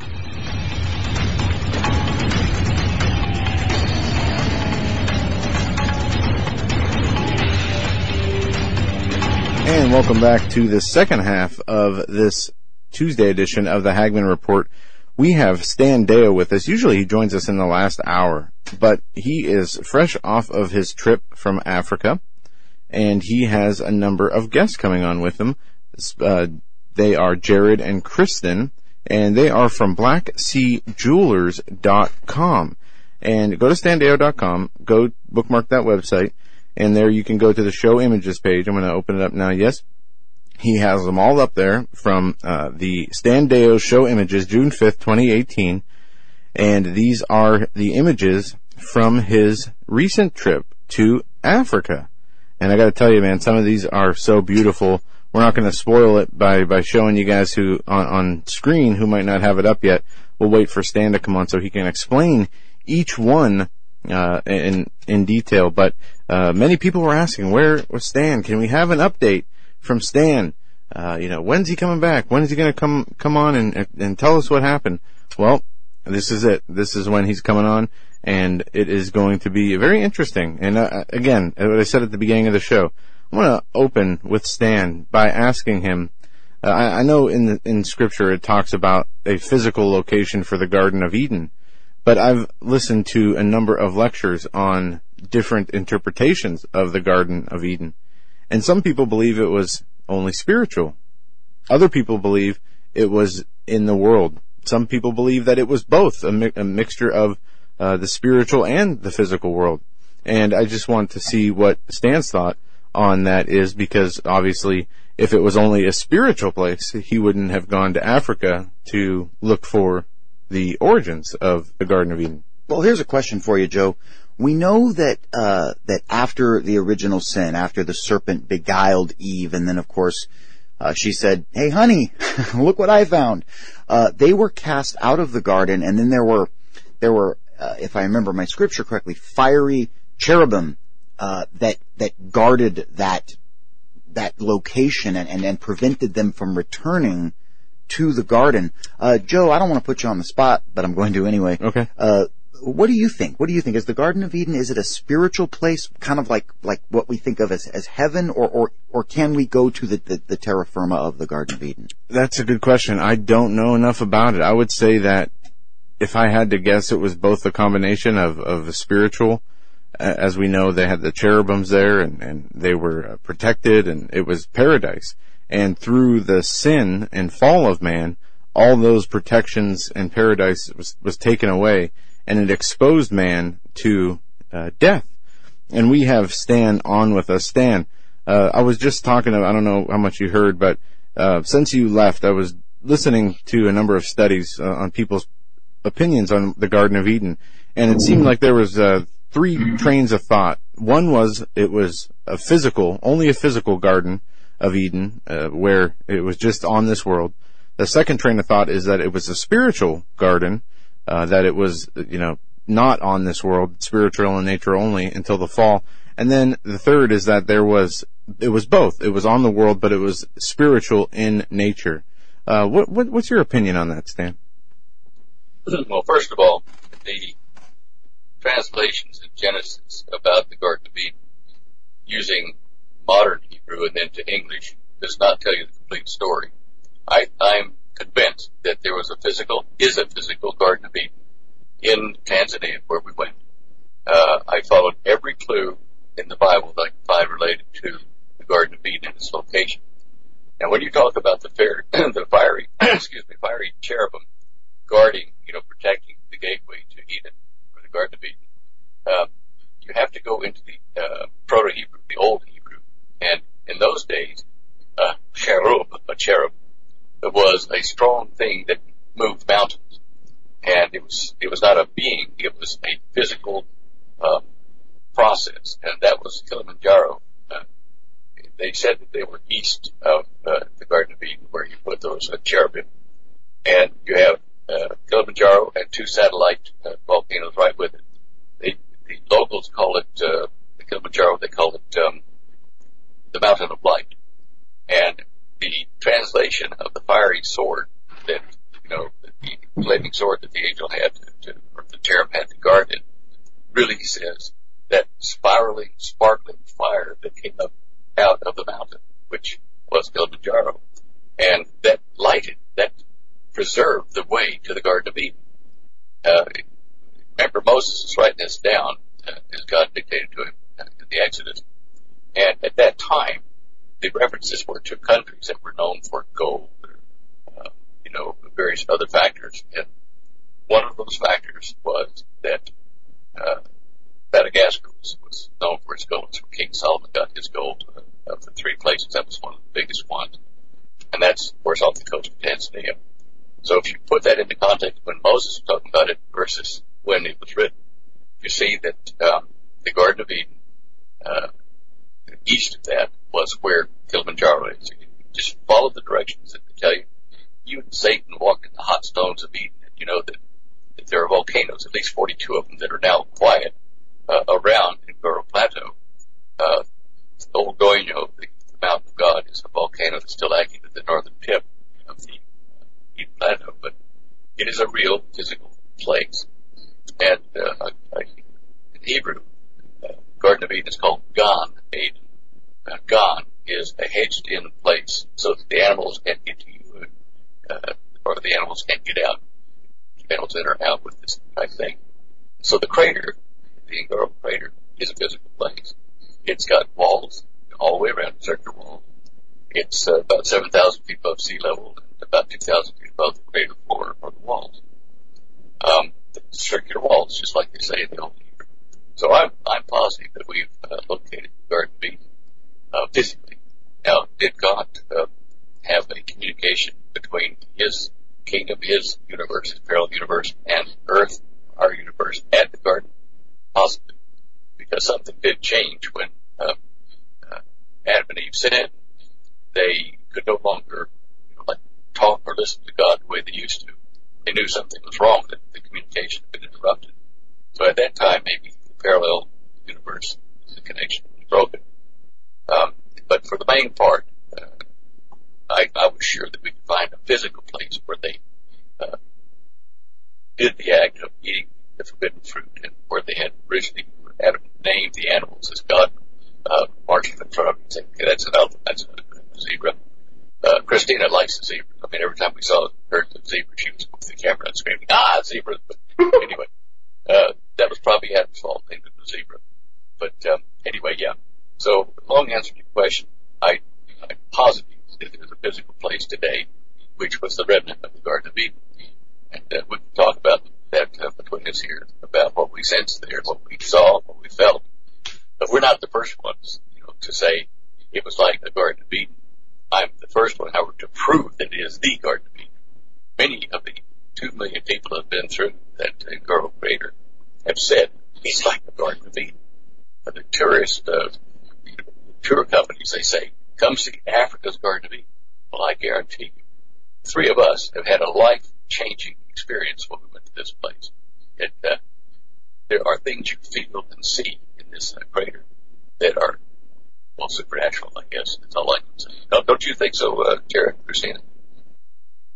Absolutely, Stan. It was a wonderful experience, and for all the viewers at home, thank you guys for checking us out and supporting us, and what an amazing trip it was to be with Stan Deyo live, narrating us along as we made our pilgrimage back to that wonderful place. It was quite a entrance as well. Like, it looked like God definitely was guiding us so easy and smoothly with the beginning. Like, Stan, you can note the names of the person we met in the airplane. Remember? Yes. If people go to our show images page to slide 57, you'll see me sitting there across the aisle from a guy named Otis Adamson, Adam's son. Yes. And at this time, we didn't know what was at the location we were going to go see up in the north, which was this mystery source of the waters of Eden came up and watered the garden. But I had to prove that there was water there. This guy had actually been there. He's an aide, and he was going home for a visit. And son of Adam, I thought, wow, how coincidental. And so I whipped out the computer. They were right there in the airplane. I said, this is where we're headed. He said, oh, yeah, that's such and such, and there were like people on behind us, like watching, like filming, like, wow, that's interesting.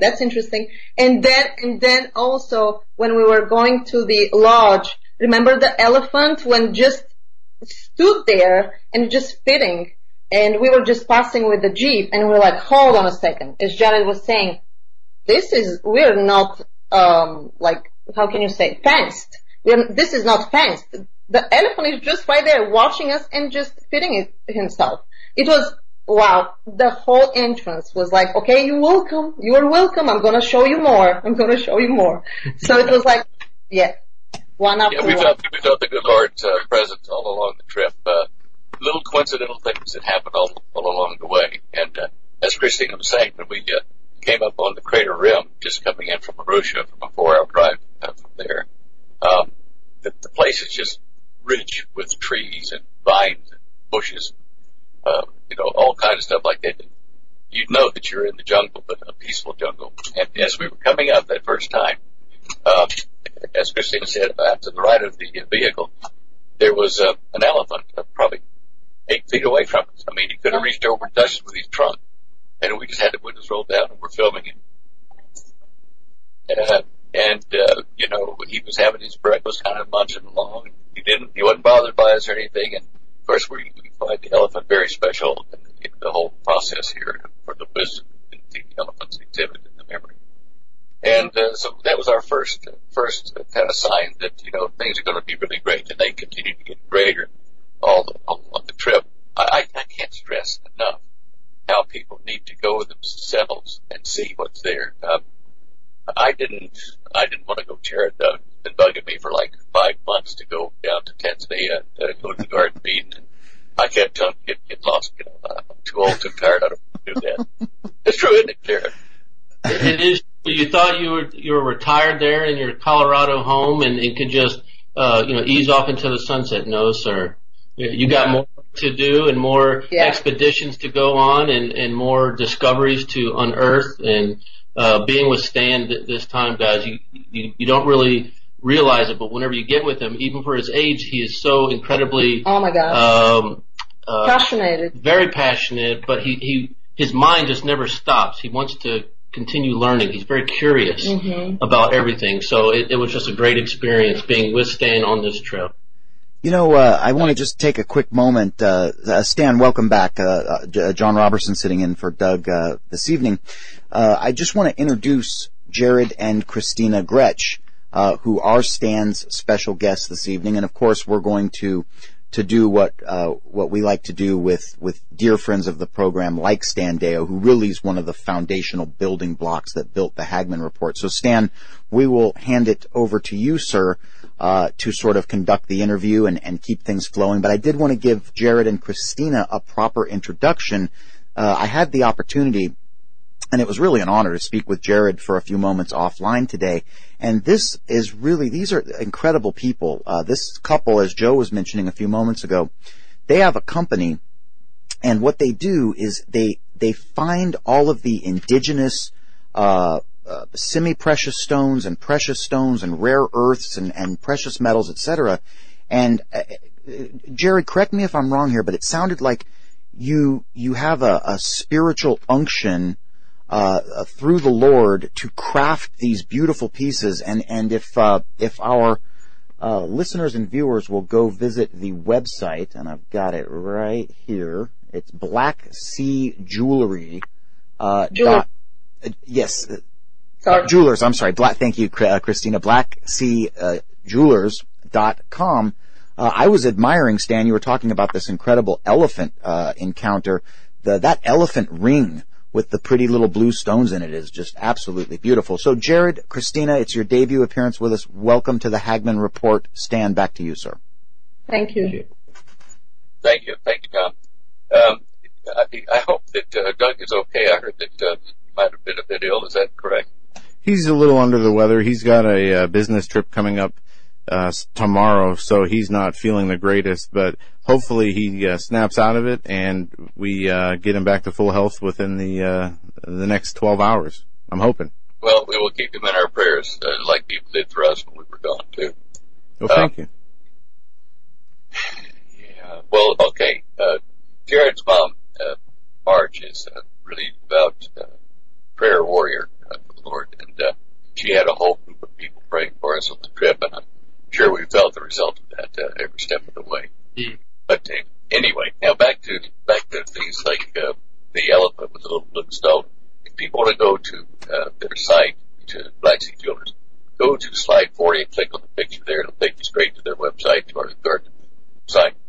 Now, the way this works on their team over there is Jared uses computers and 3D graphics to design a piece, whatever, earring, ring, whatever, and then they make a wax mold, and Christina casts it in the metal that you're going to have it in, and then polishes it, puts the stones in it to go with the item.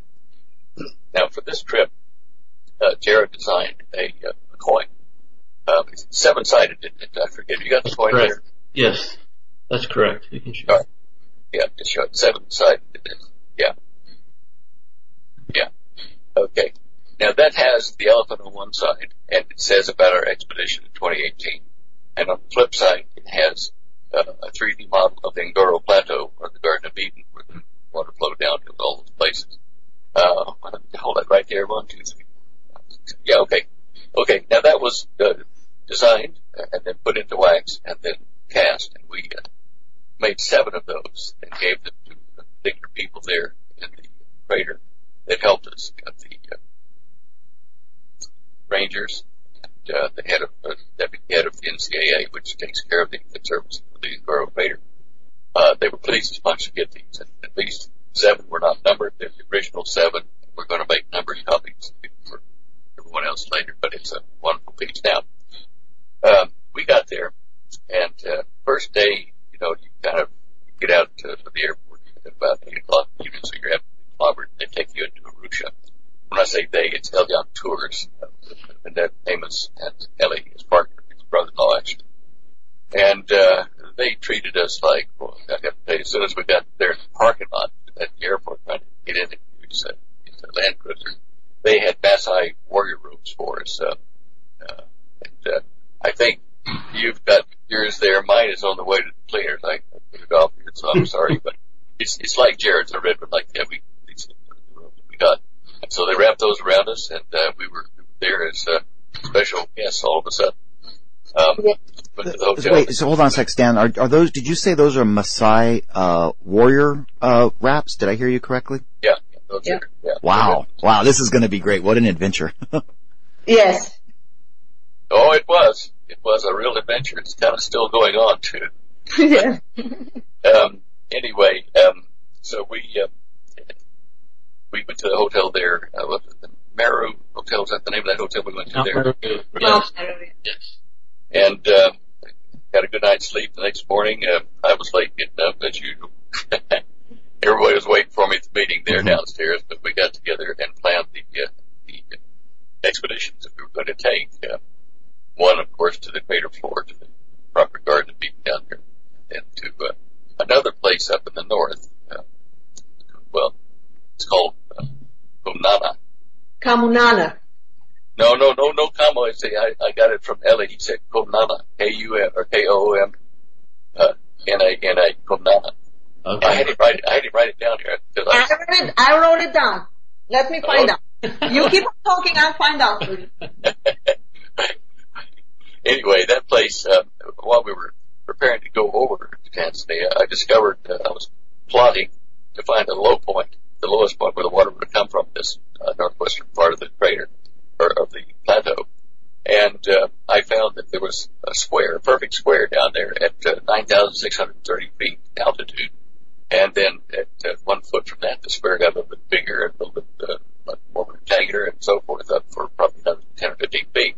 And I couldn't figure out what made these square impressions that you can't see visually, but you can see it if you contour it in Google Earth.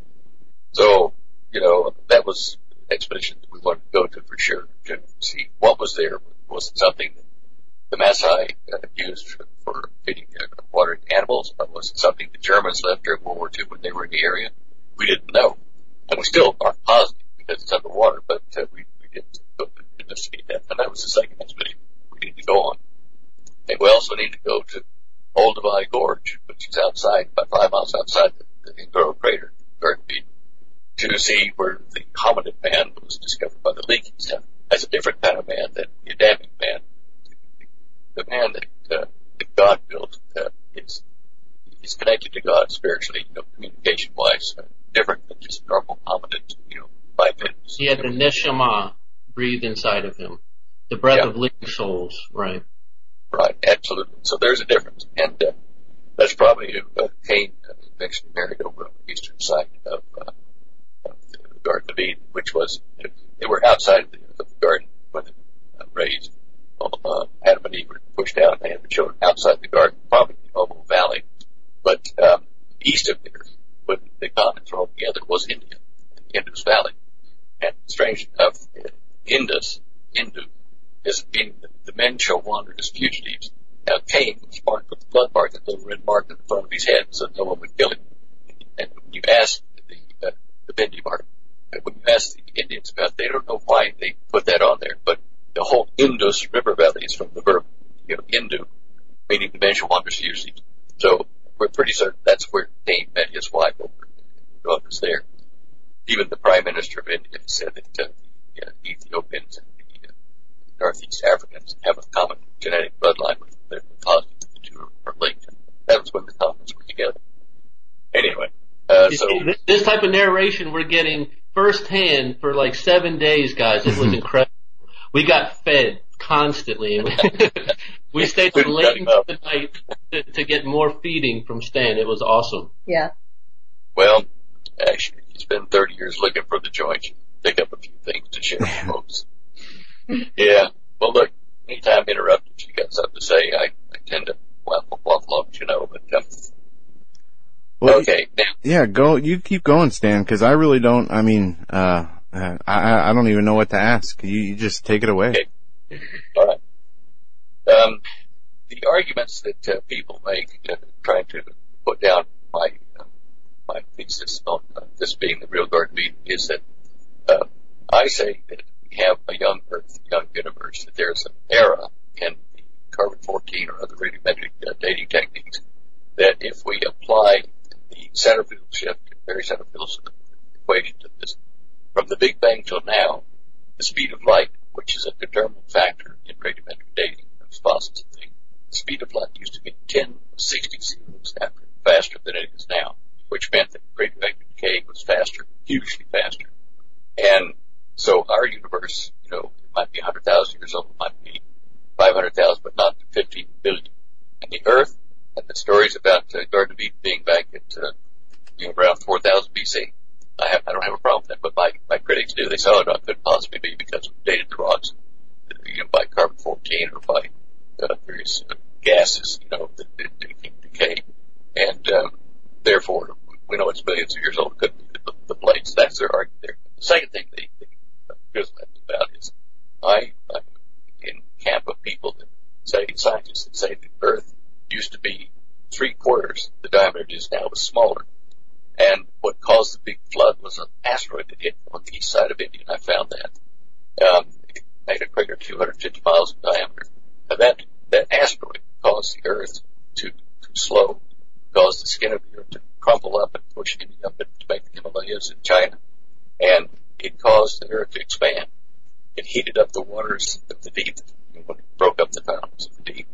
And the water was hot, just like the Hebrew says. The waters that rose up, they were hot.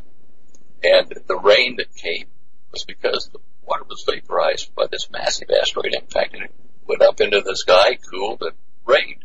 And after it finished doing all that, we didn't have, like a canopy shielding us from the sun. And for the first time, we had clouds. That meant we would have a rainbow. And that's why the scripture says that God said, no, I'm going to put my bow in the sky so that you'll know that I won't do this again. But that's what did that. And it also took away the shielding for our bodies from ultraviolet from the sun. And, of course, we age quicker. And so instead of being able to live 800 or 900 years, we were cut down to about 120 maximum. Anyway, all that, these are the arguments they use against me and say, well, you can't say the Earth was smaller and that gravity was 70% stronger and all this kind of rubbish. It's impossible. So when you're dealing with that kind of a mind, it doesn't open up and say, all right, so why are you saying this? Can we analyze this? When you're dealing with a closed mind, you're not going to win. So I'm speaking to people who will be truly scientific and say, okay, let us say the Earth was smaller. Let us say that the continents were together, like this, and it was in recent times. If that's the case, then the rest of the argument I give you is easy to follow and easy to prove. The Ngoro crater in the middle of the Ngoro Conservancy in Tanzania is the Garden of Eden. So many people have been there visiting, like millions. Even Prince Charles and his sons went there. The Clintons did too. And Obama, yeah.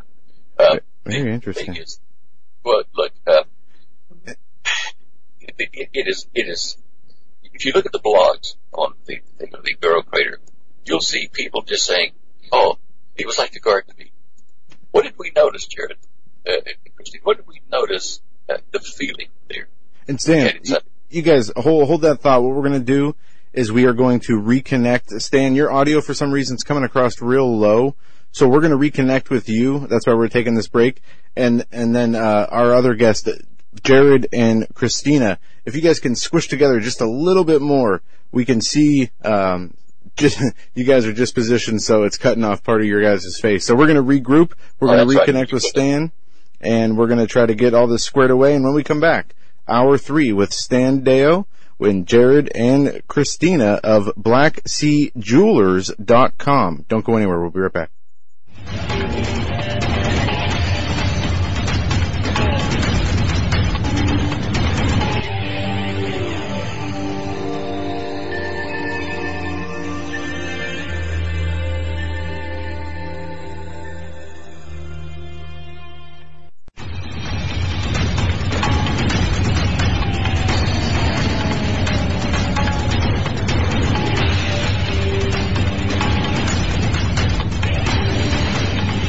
And welcome back to this Tuesday edition of the Hagmann Report. We have with us Stan Deyo, fresh off of his trip from Africa.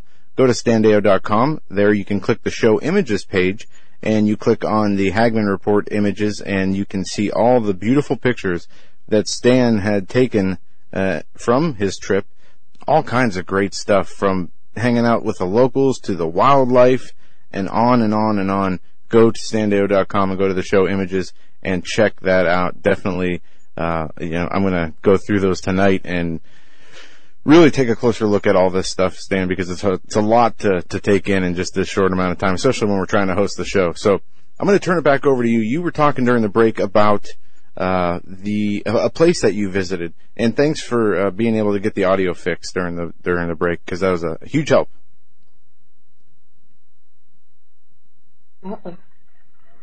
No, we can't hear him. That's funny. All right, we will. So you can see him? Okay, so Stan, I don't know what happened from the break until now. Try that. There we go. Try that. I hit the wrong button. Wear your glasses, Dan. Wear your glasses. Okay, let's get back to business here. All right. Okay, the main purpose of this trip, as far as I was concerned, was to make the last proof that this was the Garden of Eden, and that was to prove that green spot on Google Earth up at 9,600 feet or so was a source of water. And so to get there, we had to go by land cruiser, probably 26 miles. I forget how many kilometers that is, but we got up there, and then we had to get out of that and go by foot, trek into the area about another 3.5 miles round trip to where we got back to our cruiser. At 9,600, 10,000 feet, it's a bit of a trial because the air is a little bit thinner, and I was kind of out of shape for that kind of a thing. But we did manage to do that, and we crested over. We were 10,000 feet, and we got to the edge of the crest and looked down into the area that I'd seen in Google Earth. And the first thing that greeted us was numerous fountains, springs that came up to make a lake there to feed, to water the animals and the people there, the Maasai. It was proof, and we were overjoyed at that, and went down 400-foot, thing down into the crater, the lake bed there, and we did notice there was something there. If you look at slide 86 on our show images page, it's Kumnana had an X. If you click on that and see the big picture, you'll see a natural X formed in the side of the hill. And so we laughed and saying, this is like an Indiana Jones movie. X marks the spot. We found it. So anyway, you can have a bit of fun looking at that. We did baptize Jared and Christina. They are the first European Christians, as far as we know, to be there and also to be baptized in the waters of Eden. Very special privilege for you guys. Thank you for that. Well, that was about all I could do after all that trek. Let me tell you, I was ready to sit down on a rock somewhere.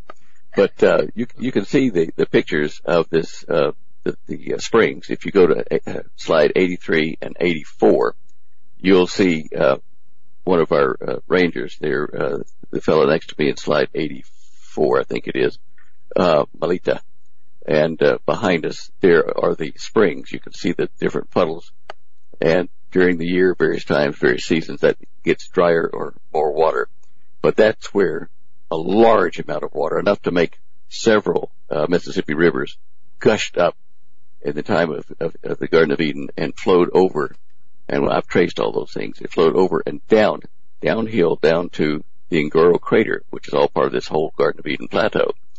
Now, is there anything else you guys remember about Kumnana? Yeah, absolutely. Whenever we got out of the Land Cruiser and it was time to start hiking, we looked around and there were some locals there with their animals, and they all had plastic barrels on their sides, and we're talking with the guys like, where are they going? And like, well, they're going to water their herd. Well, they're climbing uphill somewhere. And we're like, where are they going to go? And it's the direction we're going. So we're like, wow, so there is water up here. Okay, so that was more exciting. So as we started pushing through and trekking through, it seemed like, a long time, but it happened very fast. A local lady appeared out of nowhere. Yes. Just running after us. And Jared was behind with the camera, and we were walking in the front, and I turned because I saw that somebody's just like flying down, kind of. And she was kind of like, she wanted to take his hand and just like apologize. I'm sorry. I know it's hard to get here. Pole. Make it easy. Like, step by step. Like, we were like, wow. Like, yeah, she's making it easy for us to get down those difficult pathways that the animals make. Yeah, there are no paths. They're just goat trails that you have to kind of find your way with your boots. Yeah. Right. Mm-hmm. And I also, go ahead. Oh, no, sorry, go on about the woman. Go on. Oh, no, the woman, she had a cell phone.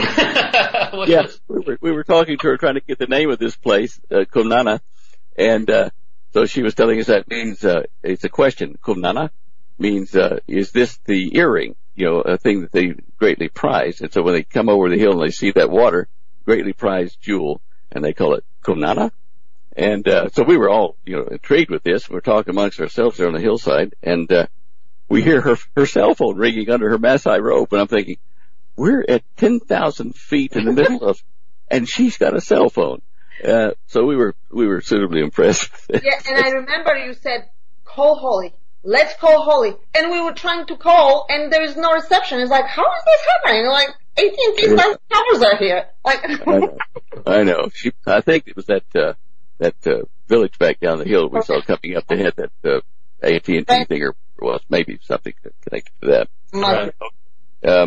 So before we get to the actual spot, after we've trekked so long and getting sunburned, and everybody's tired, but we're still pushing on, and we don't know exactly where the location is. Even the guides that maybe one has been there, they're not 100% sure of the exact location. So as we get up to the precipice and we climb over, and then you can see down, the guides and us, we kind of look at each other like, okay, this is it, we can go now. So I gave Stan an out because we were all so tired. I said, Stan, all right, we're here. We can go now. And he said, boy, we didn't trek 10,000 miles for nothing. We're going down. Exactly. So we went down, another couple hour walk down to the actual location. So Stan is a trooper, 100%. Absolutely. Incredible, strong spirit. Like, wow. Amazing. can stand here. Okay. Yeah. Okay. Holly was reminding me, I kind of left part of the story out about how we found the guides, the rangers to go up to the Komnana. Yeah. Mm-hmm. Where were we going that day? Where we stopped at that office? Well, that's the entrance. Sorry, that was the entrance into the conservancy. That's like the headquarters for the conservancy. And we actually went in just to ask some questions. And that's when we met Melita. And whenever you pulled out your computer and started showing them the satellite images and things, all of a sudden he called over this guy, he called over that guy, and then we had a huge crowd around him. Yeah. And that's how pretty much the whole trip. Everywhere we went, and Stan started to talk with them about how special their country really is, and the jewel that they have there in the Garden of Eden. People just loved to hear his message. They wanted to hear it. They wanted to hear more about it, and they gave us their full support. Green light for anything, yeah. And they wanted to come with us. They're like, no, we're going to come with you. Mm-hmm. They didn't want us to go by ourselves. We're going to come with you. We want to come with you on this, this pilgrimage. So it was They were actually also filming and making pictures of the whole area. As we were going through. Yes, as we were going through. Yeah, so that was at the Ngorongoro entrance, the headquarters there where we first met them.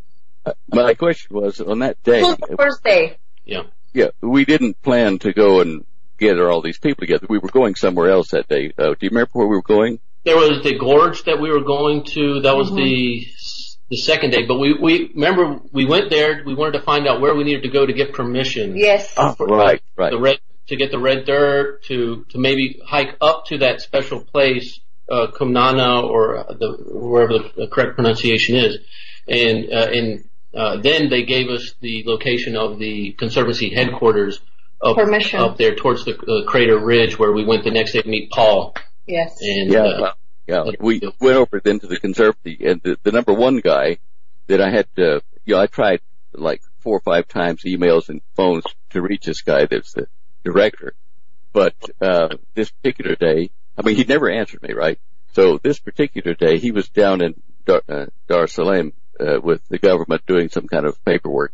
So his number 2 guy, Paolo, was in charge. And so we went to see him, and we explained, what we're wanting to do.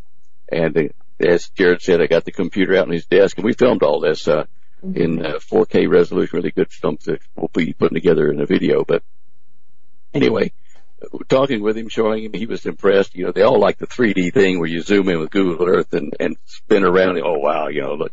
But when we explained it all and what the importance of it was, he started to smile, and then he brought out gifts for us, these metal pins, the conservancies, and hats and maps. And he said, now, you will need rangers. And he said, I'll get a license, I've got his... The guys that he appointed to help us are on the show images page. Slide 55 shows that, and slide 56 you see Paolo, the guy there on the right, who is the deputy director at the time. They gave us like red carpet treatment. We needed to go down into the crater where the Garden of Eden is, and we needed to go to what's called the Ingatati Hill, because that's where I'm pretty sure the 2 trees of the Bible, the tree of knowledge and the tree of life, were planted. There are 2 rises on it. It rises up above the floor of the crater, and you can see any tree on there from anywhere in the crater floor except one little spot over near a little hill. And so Adam and Eve had no excuse. It was a raised area. There were 2 trees there, and don't go there. Don't get up on that. You don't accidentally go up that Ingatati Hill and eat of the fruit. You can see it. It's a no-no. So anyway, we needed not to only that, but it was specifically, as we saw when we got there, there's still remnants of a crown of fig trees at the edge of the hill. That's probably the only thing surviving besides the grass there, the fig trees that are surrounding it. And when we got to the top, they had that little section that was caged off, and we asked the guys, what are they doing? And you saw a kind of a light bulb switch in Elias's head whenever he said, well, they're testing the grass here because it grows better than anywhere else. Like, he was like, whoa. So everybody just started like, oh my goodness, this might really be the spot. They started to get involved and get into it. So, and we asked when was this research closed, and they said a year ago. So it's definitely, it's a movement going on there. Research, yeah. Yeah, I know from other experience in Australia that ground up rocks from certain volcanic deposits will make crops grow very well. And we know that the Ngoro crater, the Garden of Eden, once was a volcano taller than Mount Kilimanjaro, but it collapsed straight down and made the crater floor that we've got now, the collapsed crater. But the fact that they are doing these tests all over the crater, especially up on Ingotati Hill, for the fertility of the ground, tells you that there's something special about it. And just as a side note, we remarked to ourselves as we were driving through the place how peaceful it felt. And, you had zebras and elephants, and you had lions kind of lazing around. You had lions next to animals and stuff. Yes. And they weren't gritting at each other. They all ate the same food and water. Yeah. Stan, that is unbelievable. Please continue, sir. Yeah.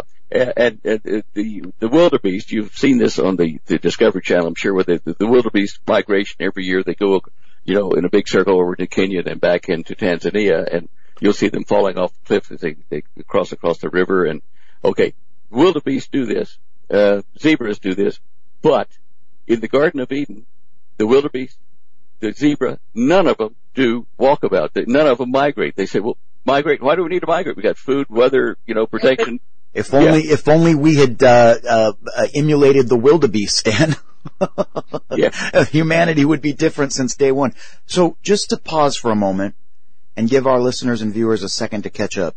Stan Deyo and our special guests, debut guests, Jared and Christina Gretsch, just explained that there is a place in Tanzania, Africa, where predator and prey are in visual sight of one another, and for lack of a better term, Stan, they're just chilling. Yeah. Yeah. Look, there weren't lambs there. I mean, the lion didn't lay down with the lamb, but he lay down with the antelopes and stuff and the black rhinos. And I mean, you just get out of your Land Cruiser, you look around, and they're all mixed together. And the lions, they don't go and attack, healthy animals for food. There's a small lion population of 50 in the crater, and they get diseases occasionally and die off. It's the way God balances the populations. But they look for the old or lame members of the herd they're going to eat, and they take those. And everybody knows it. I mean, the antelopes and all the other animals, they know that the lions are only going to take the weak or sick ones, and it's kind of the cleanup crew, but it feeds them. And because of that, I mean, these lions, we drove up to this kind of old fallen tree. We found a whole family of them sitting there kind of yawn, and we were about 10 feet from them hanging out the window going, hey, smile. Wow. But the fact that they were so peaceful, you'll see these in the videos that we've got. These pictures are amazing. I just want to briefly, for our listeners, this episode in total will be available shortly after we wrap this evening, and then the segmented piece with Stan, Jared, and Christina will be available tomorrow after 5 p.m. But the listeners who are joining us on BTR and Global Star, you've got to see these photos. They are absolutely unbelievable. Stan? Okay. You were asking earlier, saying who did the photos. We had Jared and Christina trained on the Sony 4K camera. It's a high resolution camera. It was a learning experience for all of us. And then we had our cell phones. Then we had our individual cameras.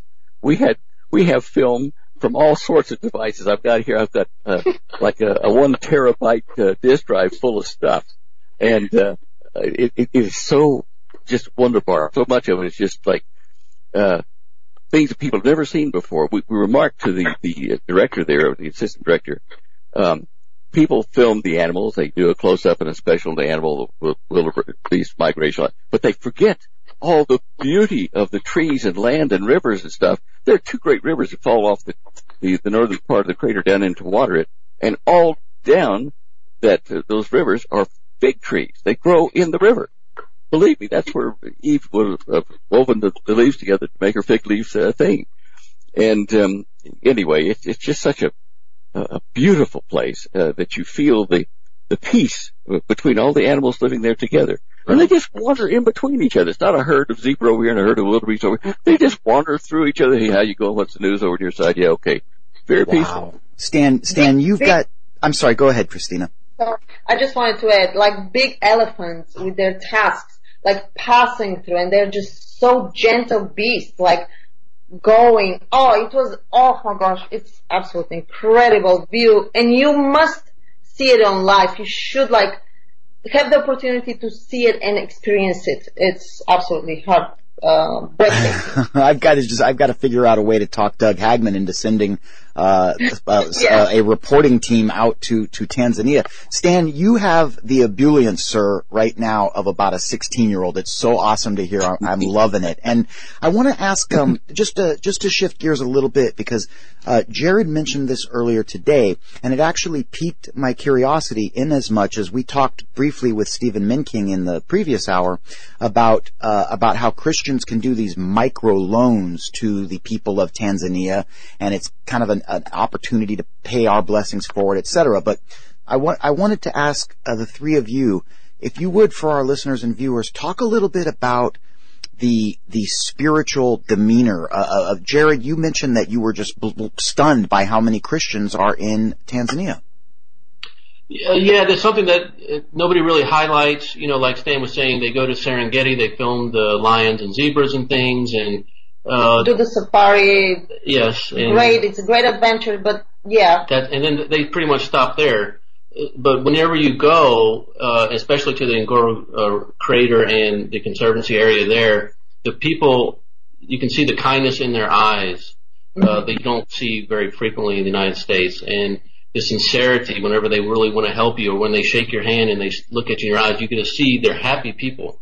And the majority of them actually were Christian folks. So the driver, Ellie, that was driving us around, take us on the tour, mentioned to us the condition of his village. And he has a 1,500 member village, not far from Kilimanjaro. And he says, you know, we work hard, we want to grow crops and feed our family, but water is a big problem. And just talking with him, we could see, I mean, we have, you know, in the United States, we just leave the water running, we don't even think about it, but all he wants is water, you know, and, he said, if we could dig a well to 70 feet, or 70 meters, whatever it was, Stan, he said we could water the whole village, 1,500 people, so we're thinking, bing, here we go, you know, we were already thinking about, giving charity to the conservancy, perhaps to their local church there, but this was just one thing that we absolutely can do and are going to do. Get with Ellie. He's going to be the one kind of getting the quotes on those type of things, and we'll start a GoFundMe page, Stan, if that's what you suggested, or something similar, and we'll start 100% gathering funds together to do these wells. So, Jared, I'm sorry, Stan, go ahead, sir.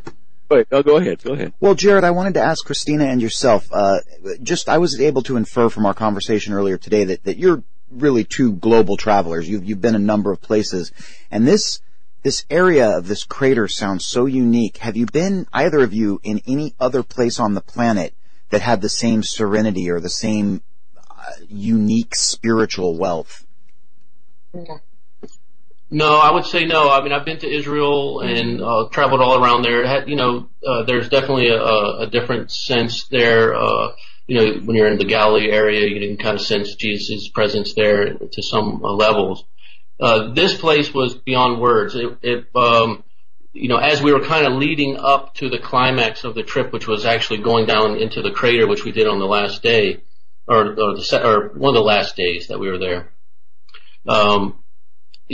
As you enter into the red dirt trail and the bright green acacia trees, cover over the trail, like Christina was saying, the fog every morning covered the area and wet the whole ground, made everything very vibrant and lush there. And as you're driving through, it's kind of like you're entering a natural Jurassic Park. And as you're driving down that rich red dirt road, and opens up, and you see just all the animals that Stan talked about, all the different micro systems there, the marshlands where birds are, the cranes, oh my God, the hippos in the pools. It just has so many different animal varieties in that one spot, and it doesn't seem so large when you're looking up from the ridge down, but when you get down there, it's quite expansive. Amazing place. And no, if the Garden of Eden was on Earth physically, like Stan is mentioning here, this is the place, without a doubt. And you definitely sense that when you're there. Yeah. On the water. Getting feedback. Sorry. On the water issue there, we did see people all through Tanzania in that area where we were from Arusha up into the Ngoro Plateau.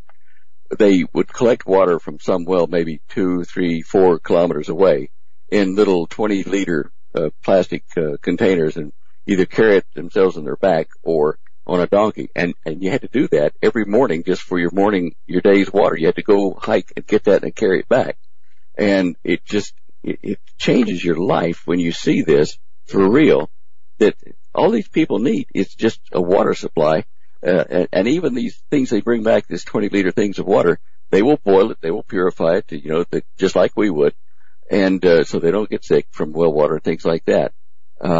So I know that, we need to do something to help them. And Ellie, our guide. And Stan, I don't mean to interrupt, but did you say earlier that, people are not allowed to dig for water, that they have to get certain, permissions or pay money to do that?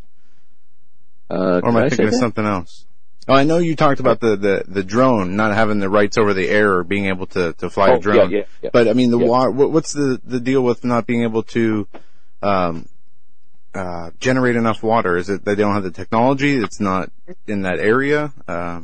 They've got a new president, of the country, John, starts with an F, I forget the name. He's a Christian fella. If you remember, correct me, Christina, but anyway, this guy is Christian. He replaced the old president who had a lot of cronies in there. The first thing this president did 2 years ago was to fire 1,500 government employees and get out, you're just corrupt, and replaced it with good Christian people. And the next thing he did was for Tanzania, he said, okay, the rich have been paying no taxes, and you've been taxed heavily, so we're going to lower your tax, and we're going to make the rich pay tax. So he's like the John Trump of Tanzania. I mean, just absolutely brilliant guy. Everybody loves him. And so now, if he says, we're going to develop such and such an area or this tribe or that tribe, they're doing it by steps. He's taking steps to try to get his people water and power. So don't think that they're not doing their part. They are certainly very industrious people, but like with Ellie's village, they are remote. They're up in the highlands a bit. And so they want to put in solar panels. They know how to do it. They know where to get the plastic pipe. They can dig the thing. They can dig down probably 40 foot, maybe, 10 or 15 meters by hand.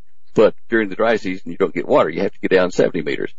And they've done all the research. So I'm thinking these people are industrious. They're not sitting there waiting for a handout. They just need a bit of help to get the tools, and they'll do it.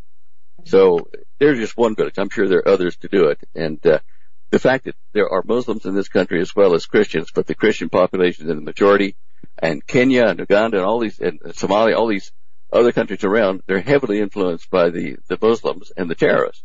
So we've got this island of Christian believers that need our help. Right. We got to do it. We have to do it. I'm going to contact that John Robison's ministry there, that Water for Life outreach, and see if they can find us where to get discounts on various pumps and things we need to give those people. But anyway, that was one of the big takeaways from this, other than the Garden of Eden, was they are our brothers, our Christian brothers and sisters that need our help. They really do. You make such an excellent point there, Stan, and I don't want to make too blanket a statement, but a couple of years ago it occurred to me that, and I was guilty of this, that I think many Americans have this strange America-centric idea of Christianity, like all the Christians on the planet are American, and maybe there's a couple over in England. And that couldn't be further from the truth. God's children are everywhere, and the Good Shepherd calls his flock from all four corners of this planet. Yeah.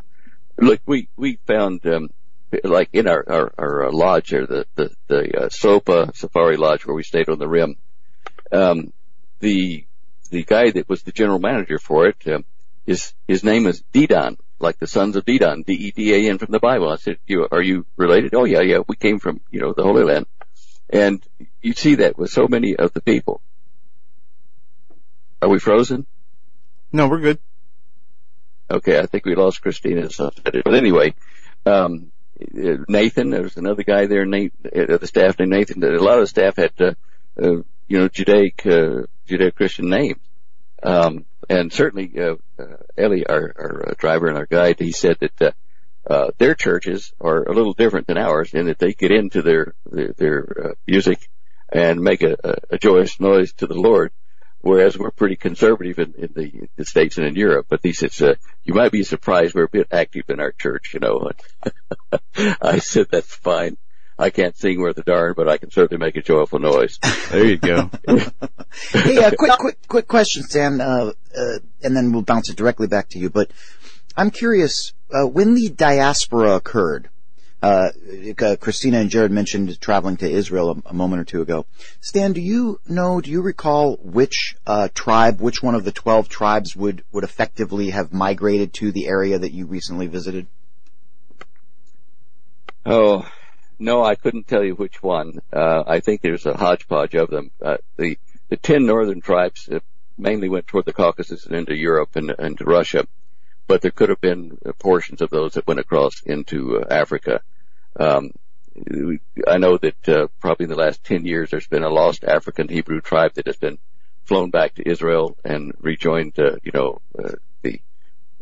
Israel as part of the family. So even Israel recognizes some of the tribes went to Africa. And of course the Menelik I of Ethiopia claimed to be the son of King Solomon and the Queen Sheba. So, Sheba El. Yeah, that reminds me of something else. The Queen of Sheba, of course, Ethiopia and in that area. But when India connected to them, there's an area there that connected on to Somalia and Ethiopia. And that area in India has a river in it called the Sheba El, Sheba God in Hebrew. And there's just so many things that connect India and the Middle East, Israel, and Africa together. It's just mind-boggling. If you look, you're just going to find a wealth of things. People need to go down there and do more research than we've done. I mean, there's a lot left to find there. Now that we know it's there and the history, if we start digging, we're going to find more. It's not just, making wells and stuff. It's finding our history for the world. And we hope that, UNESCO, who have in charge of the Ngoro Conservancy, that UNESCO will make this the number one treasure of the world. You say the 7 great things, but this is the number one, the first one where man was created. And it needs to be a world heritage, whether you're Hindu, Hebrew, Christian, Muslim, whatever. Garden of Eden is at the root of all these. Yeah, this is a world treasure. You talk about that's going to need more than a big plaque. That's a historical monument extraordinaire. Yes. Stan, I wanted to ask you quickly about the intra-religious component of the native people to this area. How does it break down as far as the tribalism, Islam, Christianity? Any idea on what we're looking at as far as demographics? I don't know the percentages, but the Datoga tribes, there are 5 basic tribes in the Datoga group. They're the ones that have the click language, that kind of thing. They have occupied the Ngoro Plateau up until 180 years ago. They've dwelt there and lived there for 3,000 years. So they're still pretty much to themselves and resistant to Christianity or Islam or whatever. The Maasai moved in from Kenya and pushed the Datoga out of the Ngoro Plateau and south a bit. They had a shooting war, and the Maasai killed the chief and 3 of them actually. They're buried there in the Ngoro crater now. But so those tribal mechanisms are kind of there. The Maasai are probably closer to becoming Christian than the Datoga. They don't like to be proselytized or witnessed to at the moment. And then of course the hunter-gatherers, Christina, what do they call those guys? Are they part of the Datoga, the hunter-gatherers? The Bushmen. Yeah. The Bushmen. Yeah, the Bushmen. But in the towns, you have a joint culture of Islam and Christianity. Didn't see many Jewish things, but that doesn't mean they're not there. We did find one thing that kind of tells you that the two religious philosophies are coexisting happily. The toilets. You have a toilet with a seat and a lid like we've got at home. You can sit on the toilet or do your business, whatever. But in the next little stall, there's a hole in the floor and a place and a mat where you put your feet, and there's no bowl. You just kind of drop it down a hole. That's the Islamic side. I'd hate to have diarrhea and have to use something like that, but anyway. Yeah. Holly said you didn't say that. Anyway, gosh. But anyway, I just wanted to add something. I remember when we asked the chief, how old is he? And he said, I don't know. He didn't know how old is he. I mean, how amazing is that too? And we asked him, okay, how do you remember, being here? And he said that his mother said that the only thing that he remembers is that his mother told him, when he was little, that it was a big rainy storm, and this is all he remembers. He doesn't know what year we are in, how old is he. All he knows, he has 5 wives taking care of him, and he's just sitting and eating baboon jerky. It was like, okay, like, wow. Yeah, wait, hold on a second. He was trying to proposition you to be the 6th wife. You remember that? That's right. Yeah, that's true. Christina, did you just say baboon jerky? Yes, sir. Wow. Yes. Okay, so let's do this. Let's have fun for a minute. Tell us, Jared and Christina, a little bit about the different kinds of food that you experienced. What was that like? Oh no, I didn't experience it, alright? No. We saw a baboon. It was already like gutted out and just drying out on a branch of a tree, and a jerky was hanging out on a line between their little houses. How would you say? Huts. Little huts. And I was like, and there are flies, big flies on them. Like, okay. And the women with the children, that's what I noticed. They were very peaceful, sitting under the shade, just hanging out, and the guys were kind of with the bone arrows, trying to hunt and show you, hunting and all that. It was incredible. That's what I noticed. Like, I saw peace. Children were very quiet. That means they were fed good. The guys had baboon skins on them as a protection. Right. But as far as food is concerned, we were recommended not to have any bushmeat. Anything. And so we refrained from that and ate at the lodge, and everything was fine. Spectacular food, Yes. actually. We laughed because, people, you say, I'm going on safari to Africa, and they're thinking, oh, you're going to be grub out in the tents and roughing it and, digging holes for toilets. And the Sofa Lodge, where we went, it's like eating at a 5-star hotel restaurant. I mean, we had beef and, chicken and all kinds of normal stuff. Yes, it was great. Yeah, I mean, we had champagne if we wanted, or wine. You had waiters, that also doubled as singers in the choir there. But they were just fabulous people. But we would laugh kind of to ourselves because people were thinking that we're in hardship there. It was great, that it was an island of European cuisine and customs and stuff right there in the middle of Africa. Oh, Stan, you're giving me wanderlust here big time. Let me ask you this, maybe a little bit of an off-center question, but did you detect while you were there, Stan or Jared or Christina, any sense that they have an issue there with self-medicating? Did you see any kind of indications of alcoholism or drug abuse or that type thing? I mean, are they consuming the antidepressants over in this area of the world as well? No. Not at all. They're such a happy people. I'm telling you, it's like that commercial we used to see. That guy said, "Be happy, man." I mean, they all smiled in the street. You know, it wasn't like somebody wanting a handout from you or something. They were just naturally happy because they don't have the stresses we've got. Yeah, and Ellie, our driver, specifically says he does not drink. His family does not drink. He did sip, a little bit of champagne one night whenever we were toasting it. One of our last nights there, we had him come with us, but no, they don't have those type of issues there. They don't have the technologies that we have here, and they were actually, one of the first things that I was asked, or they mentioned to us, was, we hear you have machines where you put money in and food comes out. Like it's the greatest, vending machine. And Coca-Cola? Yes. Coca-Cola on demand. Yeah, you really have Coca-Cola machines. You put the quarter in there, or the money in it, and out comes a Coca-Cola. I said, yeah. And then I said, you're really going to wonder about this. I said, you're cleaning off your Land Cruiser, washing and everything. We have places where you put money in it, you drive your car in, and it gets washed for you by machines. Wow. But it tells you how far ahead we are and how spoiled we are, really, compared to the rest of the world. Yeah. As I said, it's just an incredible, humbling experience to go there. It really is. I couldn't suggest it more strongly. People, save your money and, have a group go like, when Perry Stone went to Israel. Well, you went there with him, Jared.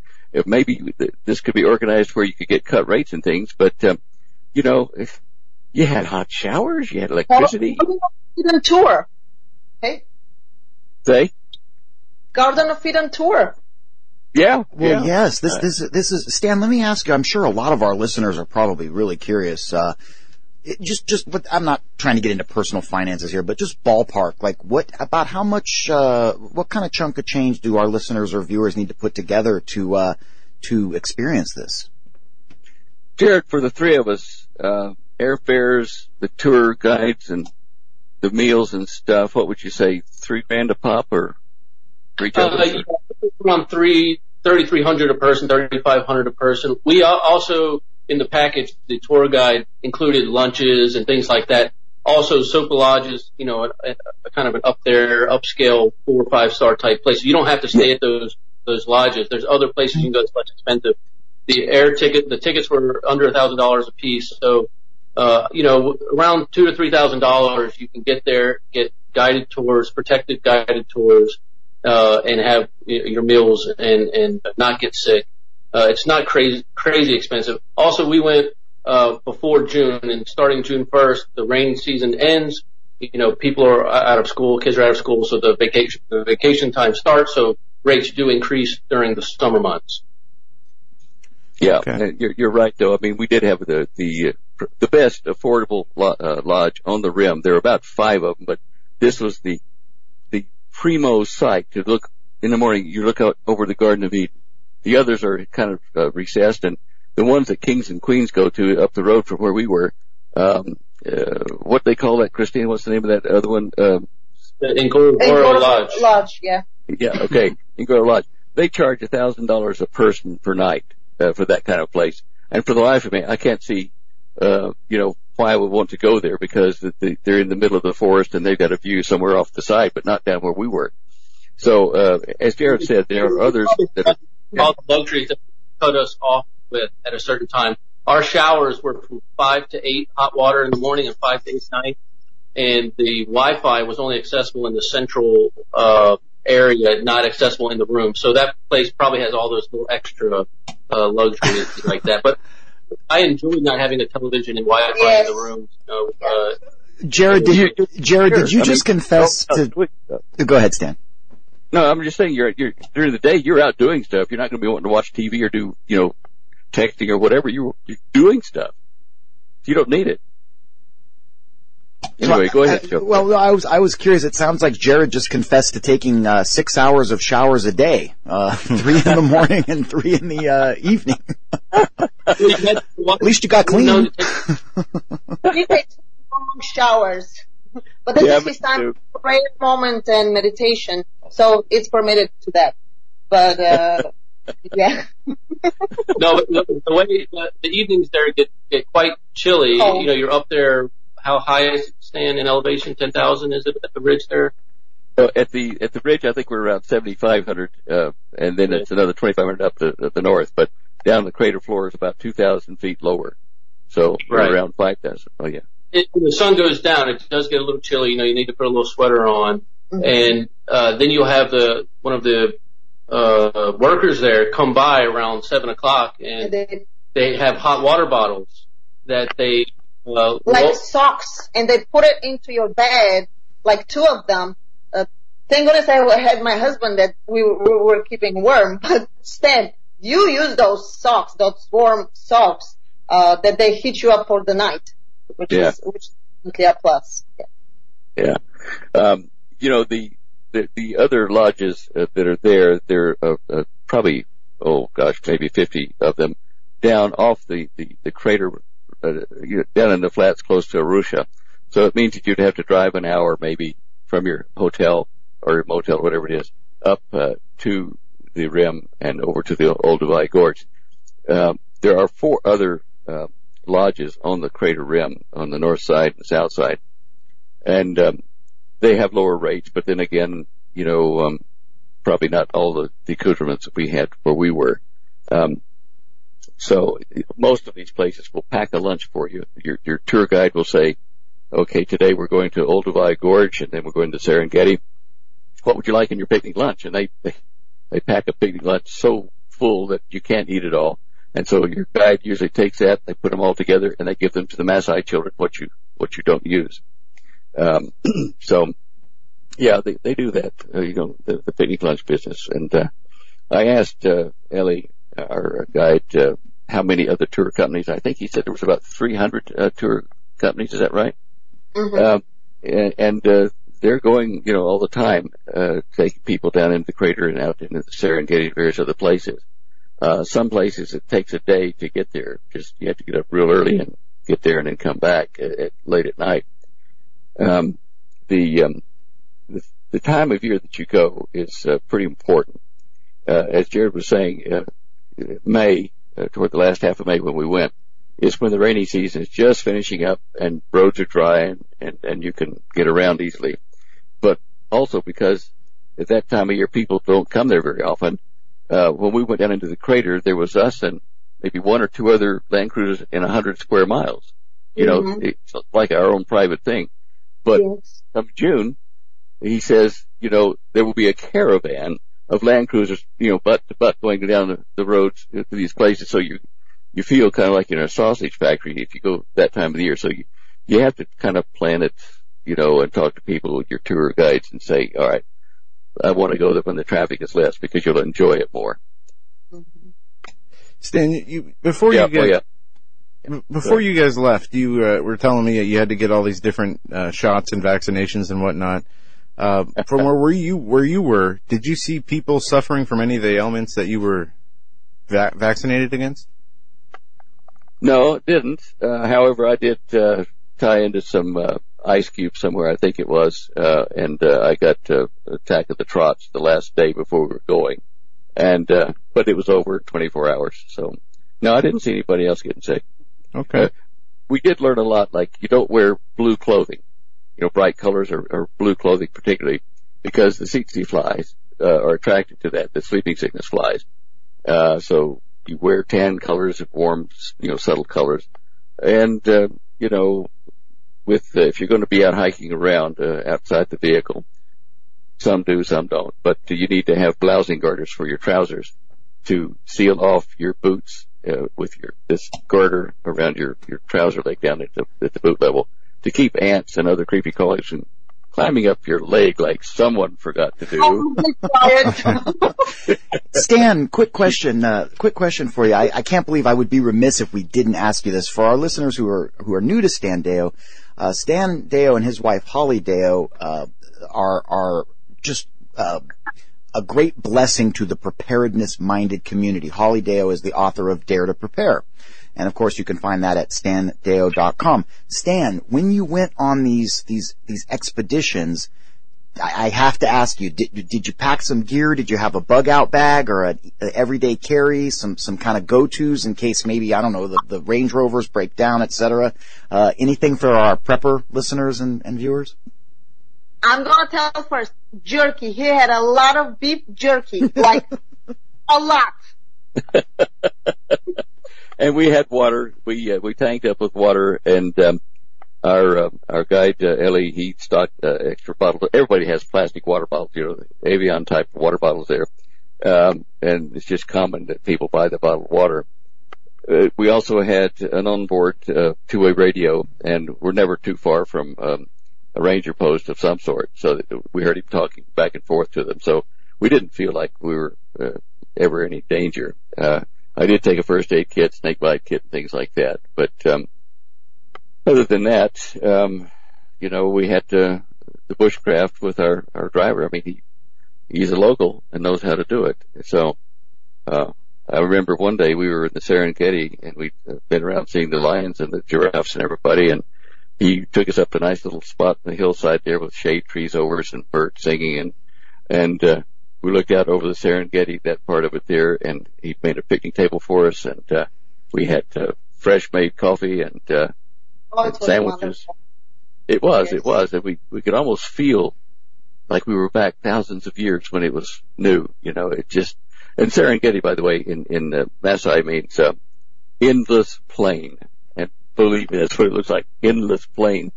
But on the edges of it is where you see these trees and rivers and little small lakes and gatherings of various animals. Apparently the zebra come in a certain time of day to the water hole, and then they move off and let the wildebeest come in, and then the giraffe comes in, and they just automatically take turns. It's just an amazing system to watch. Just amazing. Go. We don't make any money, but go. If you want to go and you need advice on it, well, we could probably tell you where to get everything you need. But, you see most of the documentaries and things like that, they hit the Serengeti, but rarely does anybody, cover the most precious part, which is in Ngorongoro Conservancy. It is absolutely lush, beautiful animals. You don't have to go to the dusty Serengeti, endless plain. Where there's not a lot of grass the majority of the year. It's very dusty. You come back covered head to toe. The Conservancy has everything for you right there, and the crater in particular has everything. It really is like the natural Jurassic Park. And whenever you're guided with the ranger with his AK-47, he's not there to protect you from pirates or terrorists, which a lot of Westerners might think that stuff's going on. He's just there to make sure wild animals don't get after you. Every night as we were leaving the lodge restaurant, going to our room, we'd have an armed guard walk us back because the wild animals are everywhere. Mm. But we were never in danger from terroristic or humans, but it just maybe sometimes by animals. But even at that, it was a wonderful experience all the way around. Mm-hmm. Definitely. Is there a lot of hunting? Where you were at, do they do like the safaris that we see so many of the people crying out about on the news around here, where they go big game hunting? Didn't see any at all. You might see it in South Africa or down in the Congo maybe or something like that, but not where we were. Everybody just peaceful. Well, no, and they're very protective over the land, over the animals. Yeah. Inside of the crater, you could not get out of the vehicle. Now we went to the Office of Tourism and to the Conservancy head, and he gave us special permission to go to Kumnana, to go into the crater, to get out at certain places. So we were given some privileges that most people aren't, but they're very, very protective of the area, and rightfully so. It's a wonderful place. Yeah, Jared's right. We got special privileges to see the Three Trees area where the Datoga chiefs are buried. You can't go in there on the normal tours and things, but we had three rangers with us, and we walked into there and saw the graves, and it's a special place that the Datoga tribe comes to once a year for 3 days. They let them come back to their homeland, and they do ceremonies there to their ancestors and whatever. But so we filmed all this so that people that can't go will be able to see, what it's about. And the same with Ingatati Hill, which we think the two trees of knowledge and of life were planted. You can't just drive up there normally. It's part of a conservancy for hyena projects and various other things. It's locked off. But again, they let us do that, and we could film it so we can share with you what it looks like up on top and get the benefit of seeing the fig trees and, looking out where on the west side where the hippos are and stuff like that. It's just a number of these things that they let us do, and the good Lord was in it because we just had carte blanche and never really asked for it. They just gave it to us. And so, anyway, the things that you can't get to normally, we filmed so that you could see it. So are you planning another safari there, or are you going to go somewhere else next time, Stan? What are your future plans? We're going with Holly. Let me talk. Sorry. We're going with Holly and we're taking the kids. Holly, she's saying, oh yeah, she's waving. Oh, that's my girl. Well, let's say that I think that was the last Indy Deyo trip for a while. Anyway, I think I'm going to enjoy my iced tea over here in comfort. But anyway, yeah, Christina's thinking about going back down there and maybe even getting into business there someplace and having a home one day. But that's when we all get rich. Stan, I can't help but do this to you. Just one question off topic, but the volcanoes lately, Kilauea, and then what the heck happened? Now you, I believe, were out of the country, but my goodness, a few days ago we had this enormous volcanic eruption near Guatemala City. What's the death count at, Joe? Oh goodness, was that 65, I think, last time we saw it? And it's kind of just disappeared from the news. It's one of the most... It's hit 70 now, Holly said, and there were several hundred that were wounded. And we have a friend down there, Bob, that was sending us pictures of the ash falling on his car in his yard, his dog. But I do think that the volcanic activity is increasing. I am also pretty much certain that the sun is doing what I've been expecting it to do. We're going to have a very hot year and several years going on where the sun is going to be putting out more energy in various wavelengths than it had before. I think you'll see this year certain areas of this country will be very hot and others will be very wet, like flooding and tremendous disparity between the two. The Kilauea thing, as I said before I left even to go to Tanzania, the Kilauea thing is a matter of island building on the state side of the big island. The movement of the crust of the earth is slowed down, and so it's allowing the heat to build up and erupt at that spot instead of making a string of islands like it did originally. I also noticed, what was it, that they were doing the test, Holly, in Arizona for evacuation of Californians from earthquake and stuff, and volcano. Yeah. Very interesting. Yeah. Yeah, they did a test simulation of 400,000 people coming out of California as escaping volcanoes and earthquakes, and this was a couple of weeks back. So when mainstream starts doing this, then the big one is at our doorstep. There are going to be massive changes in this country, and I think because of the way we've turned away from God, that the judgments are going to be heavy and soon. Stan, is there an average? Is it normal to have active volcanoes, very active at the same time? Or is this due to what you're talking about, the increased activity from the earthquakes to just the cycles of nature and the spiritual forces? Or is this something that we've seen before? Multiple volcanoes, that are active going off at the same time. Yeah, there are hundreds that are active across the planet.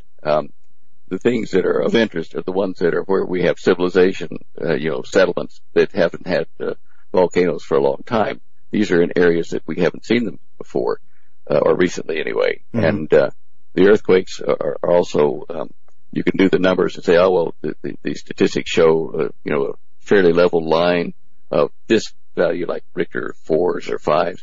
But you go up to Richter 6s and 7s, you start to see, as I've plotted on the show before, you start to see that we have a steady increase in these things over the last 100 years.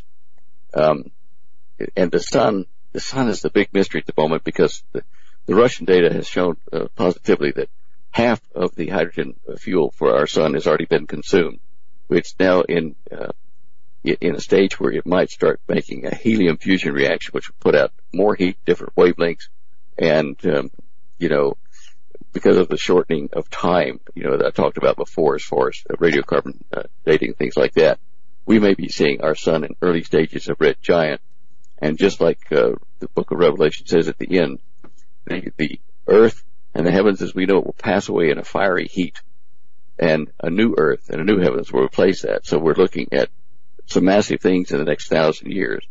And the early stages of it. Stan, let me do this. We'd be remiss if we didn't give you this opportunity. We have about a minute. Stan, this segues beautifully. If we have a coronal mass ejection, or God forbid, an asymmetric warfare attack vis-a-vis an EMP, electromagnetic pulse, take about 60 seconds and tell us about EMP Shield, please, Stan. Well, my partner Tim Cardy and I have put together a device, about 30 different models of it, to take the high voltage that comes from a nuclear EMP or from a solar EMP, and take that extra voltage and put it down into ground and divert it away from your home and your instruments that are connected by plugs to your power supply from the mains. This is necessary to protect your gear, computers, cameras, anything else that you have plugged in to the house. It won't protect things that are not plugged in. You need special bags, Faraday bags for that. But the bottom line is, that's good. You save everything that you can, that it won't be zapped by the high voltage. But then where do you get the power from after that? And that's what we're working on our stage 2, is trying to get electricity from the atmosphere to supply power after the mains go down. Very fascinating. Again, folks, go to standeyo.com, check out the show images page. There you can see some of the wonderful pictures that Stan and crew took of the beautiful plains of Africa. And just a fascinating hour and a half, Stan. Thank you so much. And also to Jared and to Christina, thank you so much. Their website, blackseajewelers.com. That's blackseajewelers.com. That will do it for us tonight. We'll be back tomorrow. Have a great night, everyone.